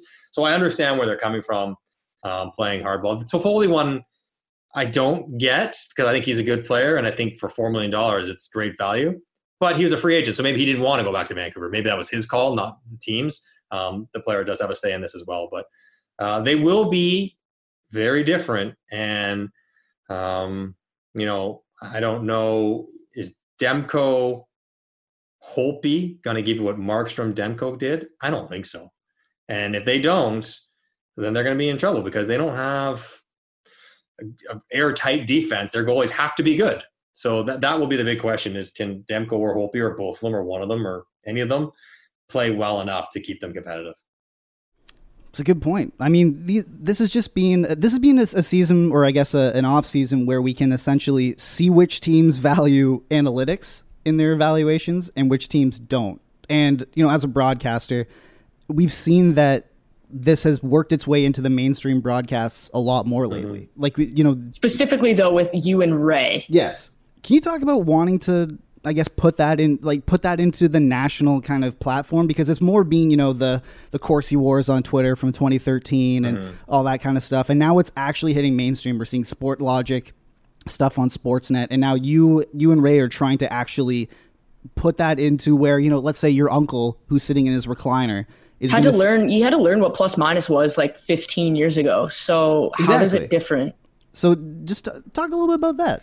Well, yeah. I mean, I guess I say thanks because it is something that I try to do and not everyone does. And so the way I look at it is, if we go back to my primary job, how and why, right? And trying to understand how and why and what is happening. Like any tool you can use, call it what you want. Call it anything. Like if there's a tool out there that can help me understand the game better, understand what's happening better, evaluate players better, why would I not want to use it? You can call it analytics, you can call it eye test, call it whatever you want. It's just information. And why would information ever be bad, however you acquire it? So that's how I approached it. And now I do have a bit of a numbers background. And so maybe there is a comfort level in looking at numbers and charts and tables and percentages. And maybe intuitively it makes more sense to me than some, the way that, other people are way better at like playing a guitar than I would be. Like, the people are good at different things. So I want to know. I want to know information. And whether it's I'll see a number based evaluation and then I'll watch it and like, that doesn't make sense. Why? Like, then you answer why. Why do the numbers not make sense to what I think I'm seeing? Or do they match up? And like, it confirms. My eyes see it one way. Oh, the numbers see it the same way. That's good to confirm. And I think why I want to try to bring it into my broadcasts is I think it adds another layer, a depth of understanding. If I can show you Mike Stevens is really good at zone entries. Why? And then I can roll 3 videos of you skating the puck in the zone, creating a chance, and then have a board come out and say, these are the reasons you're good at. This is what happens. And people understand this is why video supported by numbers, this is what's happening, and this is why it's working. Like, I think it just it can help make sense. Like, oh yeah, I see those are good plays. Mike doing my job on the broadcast. Right. When that's exactly what I did in New Jersey. And then you show the numbers that correspond with it. You're like, okay. And then it adds another layer. And the other part of it is that I think I understand hardcore fans. They don't want to do math. I don't want to do math when I'm watching games. I watch the game. I don't want to do math. But like, I think. I agree. I don't want to do math. I was told there would be no math. You love whatever team, the Toronto Maple Leafs. If you want to understand why the Toronto Maple Leafs do what they do, why they play a certain style, why they rotate their lines a certain way, why they sign players a certain amount of money, this is part of what teams are using to evaluate players and make decisions. And if you're a fan of a team or of a sport, like, it's good to kind of understand what's going on around that sport. And so that's the other part of it. Like, I'm not just pulling this out to make myself seem smart or because I'm interested in it. Like, I think the sport is doing it. The teams you like are doing it. The teams you don't like are doing it. And so to have even a cursory knowledge of it and bring some of the more basic elements into a broadcast, I think can be helpful. And as Rachel mentioned, like plus minus whatever, I think a big part of it is understanding, getting comfortable with terminology, because we're introducing new terms. And the terms are not always, they don't always make sense. Like, if you like Corsi, whatever, Fenwick, like why, like it's got nothing to do with shots and shot attempts. Like, why is it called that? It doesn't intuitively click in like we're doing a shot based thing here. Yeah. If you called it shot attempts, it'd be fine. So I think just getting language to a point where it is ubiquitous, across all the different broadcasts and mediums, that would go a long way into making it easier to digest. But that's what we try to do it. And we do it all the time. We're always kind of, pushing it and chasing it. The challenge is though, Mike, is that like, I'm not like Rachel, like I'm not like at the forefront of this stuff. I take the stuff that's available in the public sphere. I have some access to private stuff and I do the best I can with it, but it changes so fast, right? And it's getting better. And like baseball, because I work down at NHL Network, and you talk to the baseball guys, you watch their broadcast. And they have, like war is a very widely understood idea in baseball. Like whether it's the RAPM or whether it's a score effect, whatever, tally effects, whatever they want to call them, like they're not so common in hockey, right? So like, and they're changing all the time. So we got to kind of solidify the terminology and the things the best we can so that it's easy to understand for people who are not deeply invested in it. Okay, so 2 things. One, if you ever do want help, you can always email me and I will provide insight. Not that it would be any better than anything else. But the other thing I think is in hockey, I notice, and certainly members of the Toronto media are prominent members of this issue. I think in hockey, there is this old curmudgeon the eye test versus the numbers. Whereas I think in baseball, it's more widely accepted. Baseball, first of all, is linear. There's a certain amount of outcomes that you can have, whereas you have soccer or hockey where it's a flow type of game. And I think that the old dudes that are in the media yelling certain things, and even on TV too, I think there's just this unwillingness to accept that numbers can be valuable for a non-linear sport, and they just refuse to accept that. It's because that's mainstream now. Like hockey doesn't have a movie with Brad Pitt that has made, I guess war and all these analytics more mainstream. Yeah. Like I was looking on Baseball Reference the other day, and it's shocking that first of all, there are no baseball writers left who only do eye tests. They all incorporate these sabermetrics. But I was looking on Baseball Reference the other day, because I'm a big baseball fan, and there is a stat that starts with the word Pythagorean. Love it. And I immediately closed the window. I'm like, nope. No, you hit the question mark and you have it like a 2-paragraph explanation of what that stat is. See if you can figure it out. So, but there seems to be a divide though, and this is mainly personified in Cody Ceci and the comments that Kyle Dubas said about him after the season. And I think when they were saying, oh, maybe we'll re-sign him, is that all of the metrics that are available to the public, which are not many because they really aren't accurate, because as I've said prior, the people who track the NHL stats that go into the play-by-play tracking data, one dude in New Jersey was sorting his Skittles mid-game. So like he's clearly not paying attention. But it's like they're not accurate. But I was looking at like Cody Ceci's like natural stat trick line. It paints him as a terrible defenseman. And yet probably the most analytically inclined general manager with the deepest analytics staff in hockey is standing in front of microphones and saying that our internal data paints him as much better than you guys see him as. How much of a divide do you see there being? Because there seems to be this clear contrast between if a player like Cody Ceci is viewed as favorably in the Leafs organization as he was, and then anyone with an internet connection can look up and see, oh, he actually is terrible. What's going on here? How much does that deepen, I guess, the chasm of knowledge that we're trying to fill in here? Well, I mean, a lot. I think that's a big part of it. There's just, Rachel talks about I'll quote you, curmudgeon older writers, but yes. And there's also the very arrogant, condescending, younger number-based people who you don't either understand or completely agree or fall in line, then you're the idiot. So I think both parties are very polarizing when always the truth lies in the middle, somewhere in the shades of gray. You're probably really not 50 Shades of Gray, perhaps. What's that? I hate you. I said, how many shades of gray Oh my are there? God. 50 perhaps? Well, check out Rachel's DMs and her marriage proposals, and you can find out. Oh my God. So, You are not helping, sir. yeah. So I mean, I think both parties in that conversation are to blame. Like that kind of like combative relationship that they created to each other. The other part of it is, yes, like private and public, and because, as Rachel mentioned, it's a flowing sport. It's not as easy. Like we don't always start statically and kind of like watch the outcome. Like so many different things are happening, and they're very rarely the same. So you could have internal data that would be very different than public data for sure, and disregard the NHL data because it's not as reliable. There's that kind of home rink bias. So there is that. But I would also say, like, saying he's better than what you perceive him to be is not a very high bar to clear. No, I'll respectfully, Cody Ceci. That's the true. bar is on the floor. Right? Like, so, he's probably right. Probably internally, he probably was better than what people perceived him to be. That doesn't make him necessarily great. It just makes him better than what he perceived to be. But I think, the secretive nature of the way some teams use these numbers, the way they apply their analytics department, make it harder to get a consensus, to get information that is agreed upon.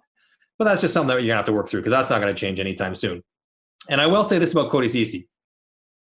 So yes, stat lines, your natural stat tricks, all his shares, everything was not great. What he did well, Mike, was get in the way. Like he was not terrible at stopping stuff. Of his own team's chances of winning? No. Hang on. He was not terrible. No, I know. Open mind. He was not terrible at getting in the way, dislodging pucks, disrupting offensive chances against. Where he struggled mightily was once that happened. Because then once the puck was on a stick, it was he just didn't move it really well. He had struggled what to do with it once he stopped it from getting a good chance against. And so if you're the Leafs and you're watching him saying, like, he kind of does get in the way. He kind of does do a good job of limiting some really good chances against. It's just that he never does anything excellent with it once he has it. That's the problem. He's super polarizing guy. I know that. But like when you kind of dig in and you watch him, you're like, he kind of gets in the way. Okay. It's the other stuff that he struggles with. That's my take anyways. There's also this, so like I'm doing a ton of research right now, which I don't know why I volunteered myself to do that, but there's a huge chasm. Even when I was in New Jersey, there's not a lot of defensive metrics. So metrics that measure defensive ability or defensive play. So all the stuff that you talked about, there's some stuff on Sport Logic that talks about like loose puck recoveries and what's the main one? Like what would you're breaking this down. How would you judge a player defensively? Right now, so Sport Logic has like rush chances against, and then you can sort it that says like that led to a scoring chance, that led to a shot attempt, that led to a shot on goal kind of thing. But it doesn't actually, like Mike rightly pointed out, it doesn't tell you, okay, this player is responsible for intercepting this pass and therefore less of a scoring chance was had. A lot of the metrics are geared towards offense because it's more easily trackable. I think with player tracking, the hope, at least when I was in New Jersey, the hope was that with player tracking, you'd be able to track more defensive metrics because you'd be able to see, for example, defenseman like proximity. So how good is your gap kind of thing?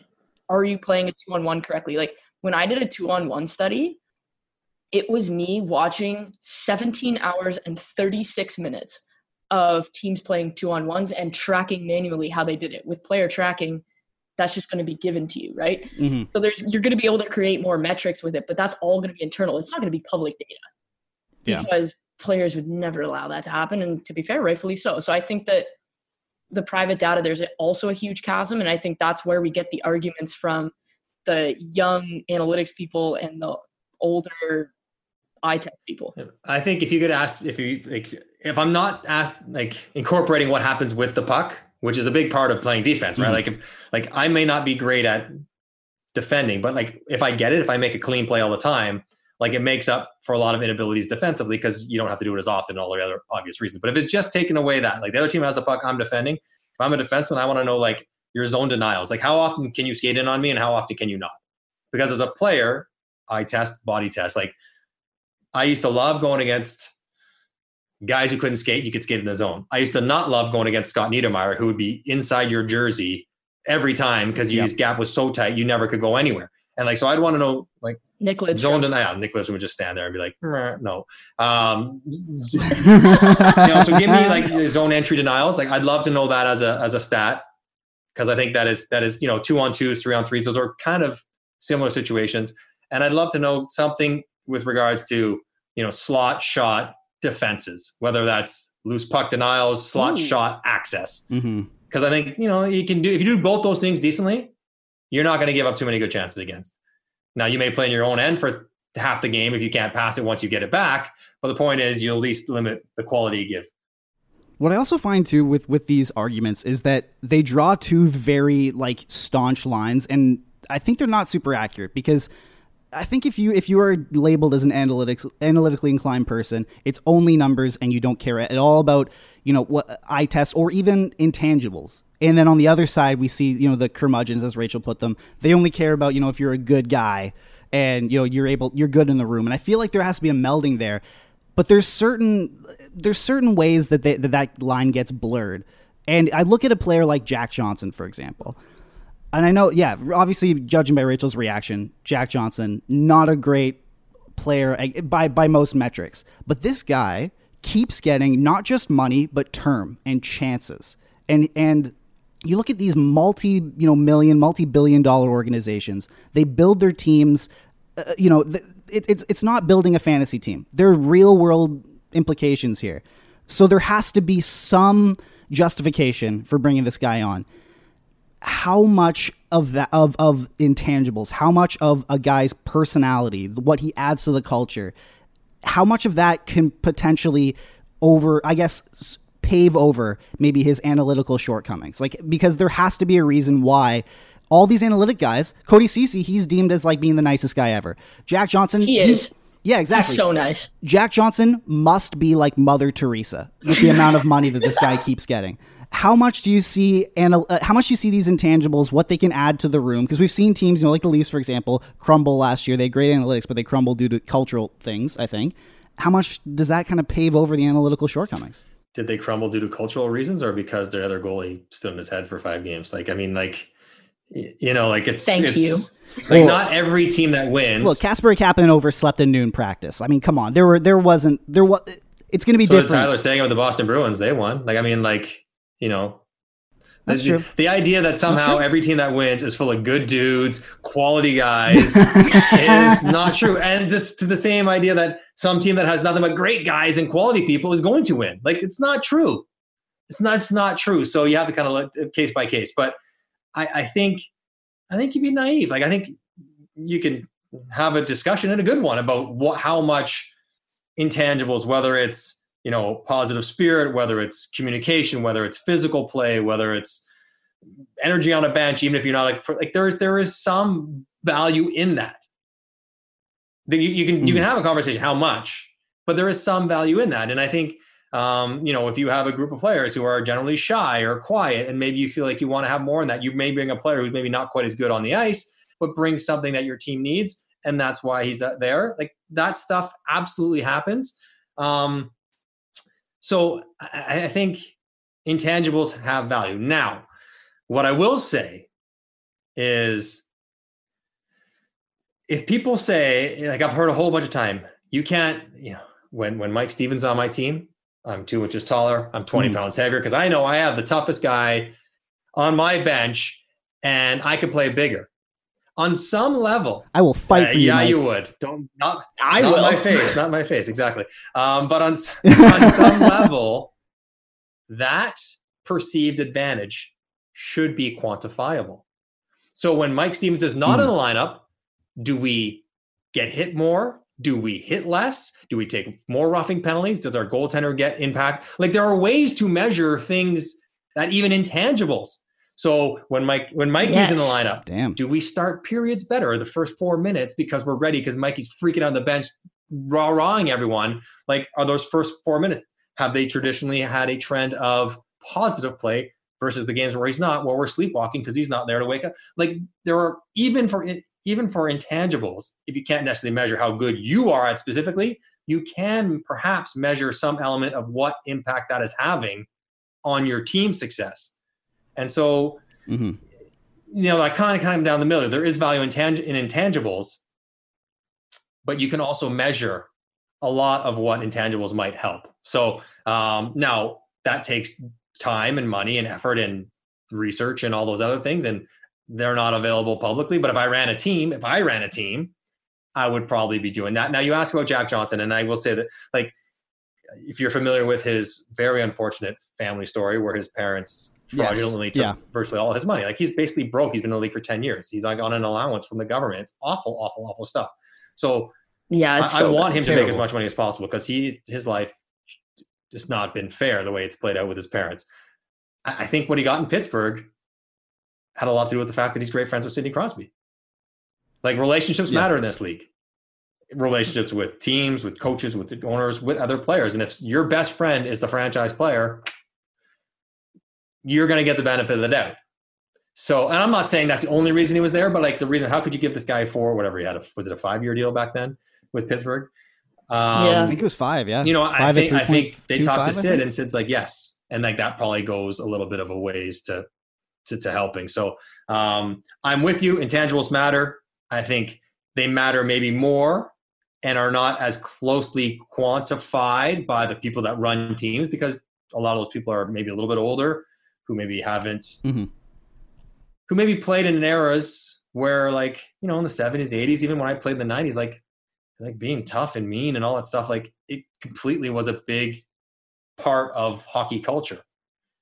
And like good dudes and having a beer after the game and all that stuff was, like, you know, part of ingrained in a lot of the fabric of the people that run the league. And so that probably is changing, but we're also getting younger people running teams now and different voices in management offices. And that will probably slowly change. That's a good point. Yeah. And look, I'm sure the Jack Johnson's financial situation factor in there. He was just an example I was using, because you see these guys who, you know, on the ice, it seems like their value just is non-existent, yet they keep getting these chances. Like, it's not even just they keep getting contracts, they keep getting chances. And money, like not even money. League men. Yeah. So we talk about these divides. We talk about everything. We could criticize the way that, you know, this sport is covered and criticize the way this sport is explained to fans and projected to fans. So you're essentially criticizing me. What's one? Essentially what you're doing. Good. For sure. How dare you? Given that I'm on every broadcast there is, like between NBC and NHL Network and TSN, I've worked for Rogers. I've checked every box. Yeah. So yeah, that's me you're talking about. Your Mike bingo card Stevens is and I full. are going to get in a fist fight after this. You didn't let me finish, Rachel. What's one thing that you like? What's one positive change in terms of how hockey is? I guess let's say in terms of broadcasts, how that is implemented. Like, what's one thing? You're the president of. Let's just say all the media companies, they come together, they make one big company, a monopoly, and they put you in charge of that. What's one thing you'd change to the way that hockey is broadcast? From the way that hockey is broadcast, okay. The first thing I do is I mandate, so as far as I would mandate mics on all players every game. Yeah. Oh, that'd be awesome. Would you be able to air that? Well, though? I mean, I'm not going to. There's going to be a curse word delay, but I'm going to bring in elements of it, and I think people would be fascinated by that. So like an access point would definitely be there. As far as the way it's broadcast by the people that do it, that's a good question. I mean, I think one of my first objections, like, we're going to stop talking about face-offs and how important they are, might be priority number one. Yes. Spend more time explaining what's happening and less time worrying about the face-off. And I would probably see, the problem with hockey is there's not a lot of time. Like, if the play-by-play is doing his job, there's just not a lot of time to do other things. So I would want to probably expand what the intermissions look like and offering different ideas and different elements in that can go deeper. I still think, not a technical aspect, but getting into the personalities of the players, the stories of the players, who they are, what they're like. I think that is always something that is well received. So maybe that's where I start and go from there. How would you change those intermissions? Like, would you make it something along the lines of, NBA on TNT with, Chuck? Listen, Charles if I have Barkley, an unlimited, Shaq, and Ernie? you can't, because and this is a thing that we talk about in hockey, right? Like, Chuck Kenny's a Hall of Famer, but Shaq, like Shaq and Chuck are two of the best 20 players of all time, or 30, 50, whatever they are. Like we don't have that. We don't have Gretz, Mario, and Guy Lafleur in the studio. We don't have that. Like it probably would be better if they were as funny as those guys are. So, but they aren't, because hockey has next to no we're personality. Not allowed to be funny. We're not supposed to be funny because then you're just disruptive. So how I would change it, I would probably one, I would love for Kenny Smith's walking he goes on the court. Have you seen that in TNT? A massive screen where he's able to walk behind the screen and superimpose himself onto the court and explain what's happening. Like if I could get that, I've seen Shaq trip over a cable and take the entire camera setup with him. I saw that as well. Exactly, or crashing the Christmas tree and take that down. But I think being able to explain it better, quicker. And it's hard because I've been there doing intermissions, and you're watching the game, and you want to explain something, you got to explain it to a guy who's cutting tape on a Libero machine, and it takes 10 to 15 minutes to do it, and the game's going on, and the intermission's coming up, and it's hard to do it that quickly. But I would love to be able to do something like you talk about TNT, like what they do. They walk in there and they show what's happening, why, and to think about the things you could do if you had the technology to show it. Not get caught up in the absolute minutia of the game, but just show what's happening and why and how it's hard and all. I think there is technology available. Time and money might be not as available. That's true. Yeah, man, it's very very how about weird this, Mike? because I'll ask you. You watch hockey. You Sure. might know something about it. You're I do. talking now. So, what would you like to see in a broadcast, in an intermission that would be different than what's going on now? That would resonate not just with you, but with hockey fans. What would you say? Well, no Mike Johnson for one. I think we need to eliminate that. That's my been well first established. I just got something. I got something thrown at me by Rachel just now because of that. No, I would say I would say your comment on face-offs, 100%. There's a lot of things that we talk that I see getting talked about, and again, I don't want to I think the game is presented wonderfully now. I just think there's some room for improvement, and I feel like we're of a younger generation, Rachel and I feel like, and you, like you said, you have a 16-year-old daughter. How would you want her to get interested in this sport, or her friends get interested in this sport? Because they're going to be the people who grow up and who are going to be eventually be the main sort of revenue stream for the NHL one day. You got to market it better. Exactly. The marketing is awful. But in terms of broadcasts, it's all about personality. Even for example, when I listen to podcasts, I listen to sports podcasts a lot, but I'm sure that there are some very informative, and I've listened to some very, very informative podcasts, but it's communicated in the most boring way possible that I have I have no interest on it. If you're watching a game and you're sticking around for the information, or for the intermission, sorry, I feel like you know a decent amount about the game. You've been watching it. It should be more of a conversation. It should be more of you're feeling like you're watching the game with some friends and these people are talking and you feel kind of included in that. It should be more the podcast that I listen to, and it can be applied to the broadcast, it's just 2, 3, 4 friends sitting around shooting the shit, talking about sports. And if they bring up, some really interesting points, which they typically do because conversations typically go that way, then that's great. All the better. So I think that's again why Shaq and Chuck and Kenny and Ernie, they work so well. It's not because they're the best, 2 of the top 20 best players ever.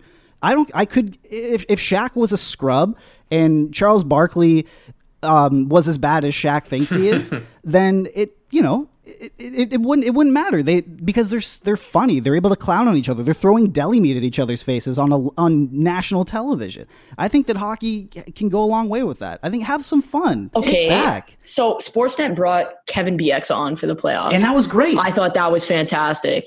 And TSN has yourself, Ray, Noodles, the personalities. I think it's not necessarily about having the best players, but find the guys who have some personality and put them on the damn television. Yeah, please. you do a really good job of that. You're able to even in this, we're able to sit back and talk about red wine and interior design, and we're also getting to some hockey talk, and it's great. And obviously, sports intermissions, they're not 2 hours long, but it should be more welcoming, because when you tune in and it's 5 dudes on what looks like the hub of a spaceship staring at you with a 1,000-yard stare, telling you stats reading off a teleprompter, it's kind of it's dry. It's inhuman. It's not welcoming. Where if it's like when they tune into Shaq and Kenny and Ernie and all those guys, it feels like you're at, I don't know, like the bar with those guys. Or it feels like you're at a dinner table or a fun dinner That's party. why Jeff O'Neill's a big star. That's why exactly. I always, dog. And that's why like that reaction that Rachel, like that's why. And like, is Jeff O'Neill like cutting edge analysis? Like he knows what's going on. Obviously he's a really good hockey player. Not good at it. That's not true. He is, but it's the fact that he brings you in. Like joking. You're at the bar with Jeff, and the way he's reacting, the way like you're having, he's broken down some of that formality, and in a good way. And I think Kevin Bieksa would deserve credit for doing the same thing. So I also think it's one of those things, and you're probably in the same boat. Like Odog grew up a Leaf fan, like he's from the city. He cares about the team. Like he wants them to succeed. He is notably very angry when they don't. And so I think he kind of relates, like he's relatable. And I think in basketball, the guys are relatable. And like guys, people don't, like someone like me, like I don't relate to Pierre Maguire. I don't relate to Mike Moonbury. But somebody like O-Dog or like yourself, like we all grew up fans of this team. So we're all not happy when they're performing, and the emotion definitely when O-Dog comes out after they're terrible, like you can relate to that. And so I think the more of that we get, I think maybe the more fans will get. Yeah. There needs to be a Stephen A. Smith. God, no. There does. And listen, hear me out, because most of sports are consumed on social media, and you will see, but first of all, he's hilarious. He's, a great story. He's worked his way up from being, like the DJ at his college radio station to literally getting paid like $8 million a year. It's crazy. But I would like that. The meme potential of that guy. Like there are people who, don't care about sports at all. And they'll be talking about something on Twitter and they'll use his picture, or they'll use a GIF of him or video of him freaking out. And that's cross-platform. Like if you have random people, like there's no hockey Stephen A. Smith. There's no one's using GIF reactions of Brian Burke, and he's one of the most entertaining guys out there right now in terms of hockey media. But I want someone to be like, yo, when baby, like, and then putting a GIF of Stephen A. and Stephen A's freaking out. They should do a hockey version of that, because that at least expands the lore. People can be like, who is that guy? And then they're going to tune in. I don't know. That's Are you ready to shave your hairline to the middle of your head and start screaming? Please don't Mike? do that. I'll wait for my hair to fall out on its own before I start fiddling with the ever receding hairline. No. Okay, so we've kept you long enough. Yeah, I feel like we'll just do like a couple of questions. We put it out on Twitter, like a couple people, well, more than a couple. There's definitely a few questions. So we'll go down that route, and then we'll let you get out of here, because we have taken up far too much of your time already. Clearly there's no hockey going on, because I'm capable of sitting here with you guys for a few hours a day, because I got nothing else going on. Listen to us idiots talk to and you. then he's never talking to us again. No, we're going to have wine That's together it. and not invite Absolutely. you. That's a promise. Screw you. We're going to go drink in the old Mike, schoolyard by our old you. houses. We'll be all set.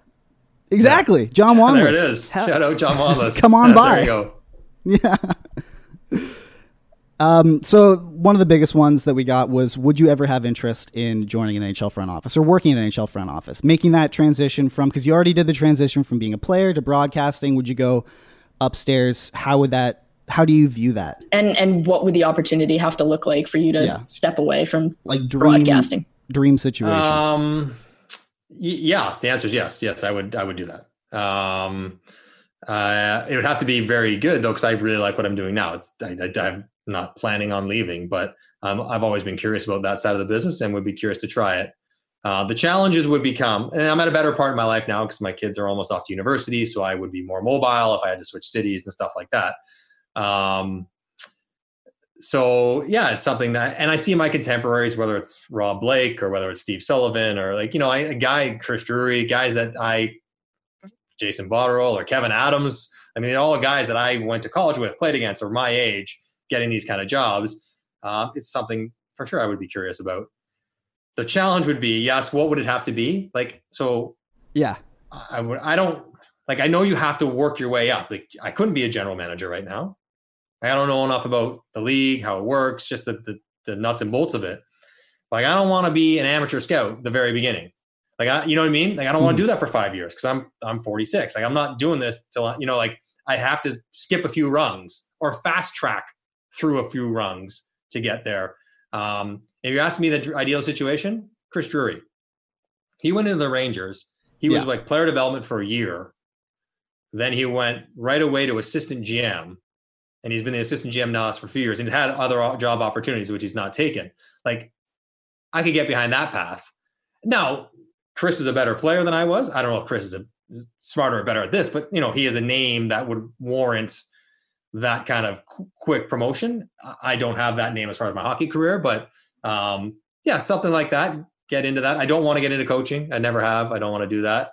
But to get in the management side of thing, I always thought I could be, if I wasn't going to go all the way to the general manager, like be a liaison guy, some sort of like assistant to the general manager, where like I could take the hockey ops, the analytical department, the scouting department, and be the guy that has a mutual language that could speak to all of them and be able to understand and kind of bring that together. Because even talking to people in organizations, there can be a divide or issues in that communication. So maybe something like that. But yeah, it's something I'm interested in, and maybe I'll poke around there someday. Would you hire Rachel though? I have to check out her resume.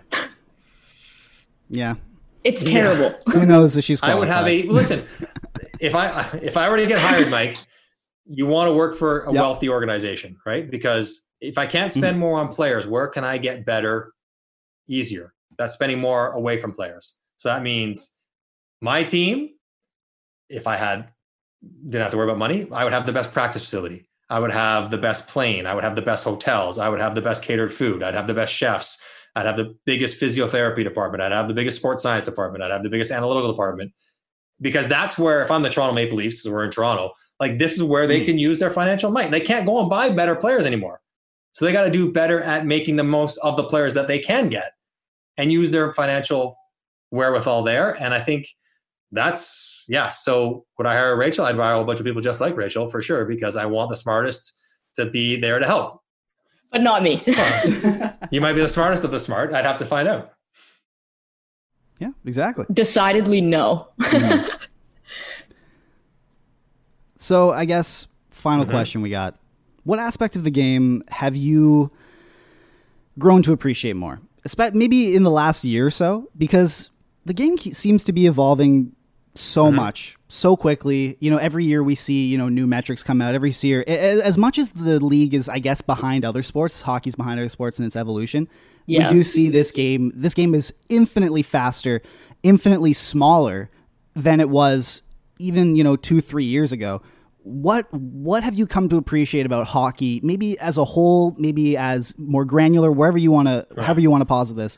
What have you grown to appreciate? I have grown to appreciate, first off, just how fast it is. Like it is like, I retired 10 years ago. It is so much faster than I played. I was a fast player when I played, and I watched, like, everybody can skate as well or better than I could back then. Like it's just so much faster on every level. The way the guys move, the way the puck moves, the decisions they have to make, it's just so much faster, and faster can oftentimes mean more exciting. So I think there is that stands out certainly from the last few years, from when I retired, way faster. The other part that is, I don't think people can appreciate how different it is in the last 10 years, is how much better everybody can shoot. Not just a couple guys can shoot, not just the best sniper can shoot. Now, Austin Matthews shoots better than anyone, but like the worst guy in the team can absolutely shoot. And part of that's technology. Part of that is these kids grew up with this technology, so they learned how to use it. They're not figuring out. So skate faster. The velocity of the caliber of the shooting is way better. And I think the other part of it is, and maybe people might not get this when they watch the games, is I love the unique training that players do now to get better. Like I love that in the last 5 years, like there's these crazy stick handling schools, and there's a whole bunch of different names for them, but they do it. There's these shooting schools. There's, Adam Oates or skills. Gary Roberts. Like skills coaches, like they will evaluate your game, and there's sports psychologists. There are anyways, I just love the fact that there is so much more focus on getting better beyond, I'm going to go to the rink and I'm going to go to the gym and like specifically trying to get better at the things you need to do to be good. And so all those things are changing fast and making the game, I guess, better every year we go. Wow. Couldn't have said it better myself. That's fantastic. Well, we're at over 2 hours now. You have a life. You're far more important than we are, so you probably have things to do. I don't. Where am I running to? Sign. Where am I going? I'm not going anywhere. I'm going online and ordering He's gonna groceries. sit here. What am I going to? I'm going to go ride my Peloton. Is what I'm going to go do. All right. That's my afternoon. And update your video diary. Yeah. Right. Exactly. Or no, he's going to sit here and kibitz with you about how you're going to have a red wine night and not invite me. Exactly. Nice. Well, we just want to thank you for coming on. This has been fantastic, incredibly illuminating, and you're our first guest of the 2.0. But I feel like you're going to be our Steve Martin in SNL, if you will. You know, the guy we want to bring back time and time again, if you're willing. So we promise won't be 2 hours next time, but we just want to say thank you so much for giving us your time. All right, appreciate it. Thanks for having me on, and it was good. Thanks.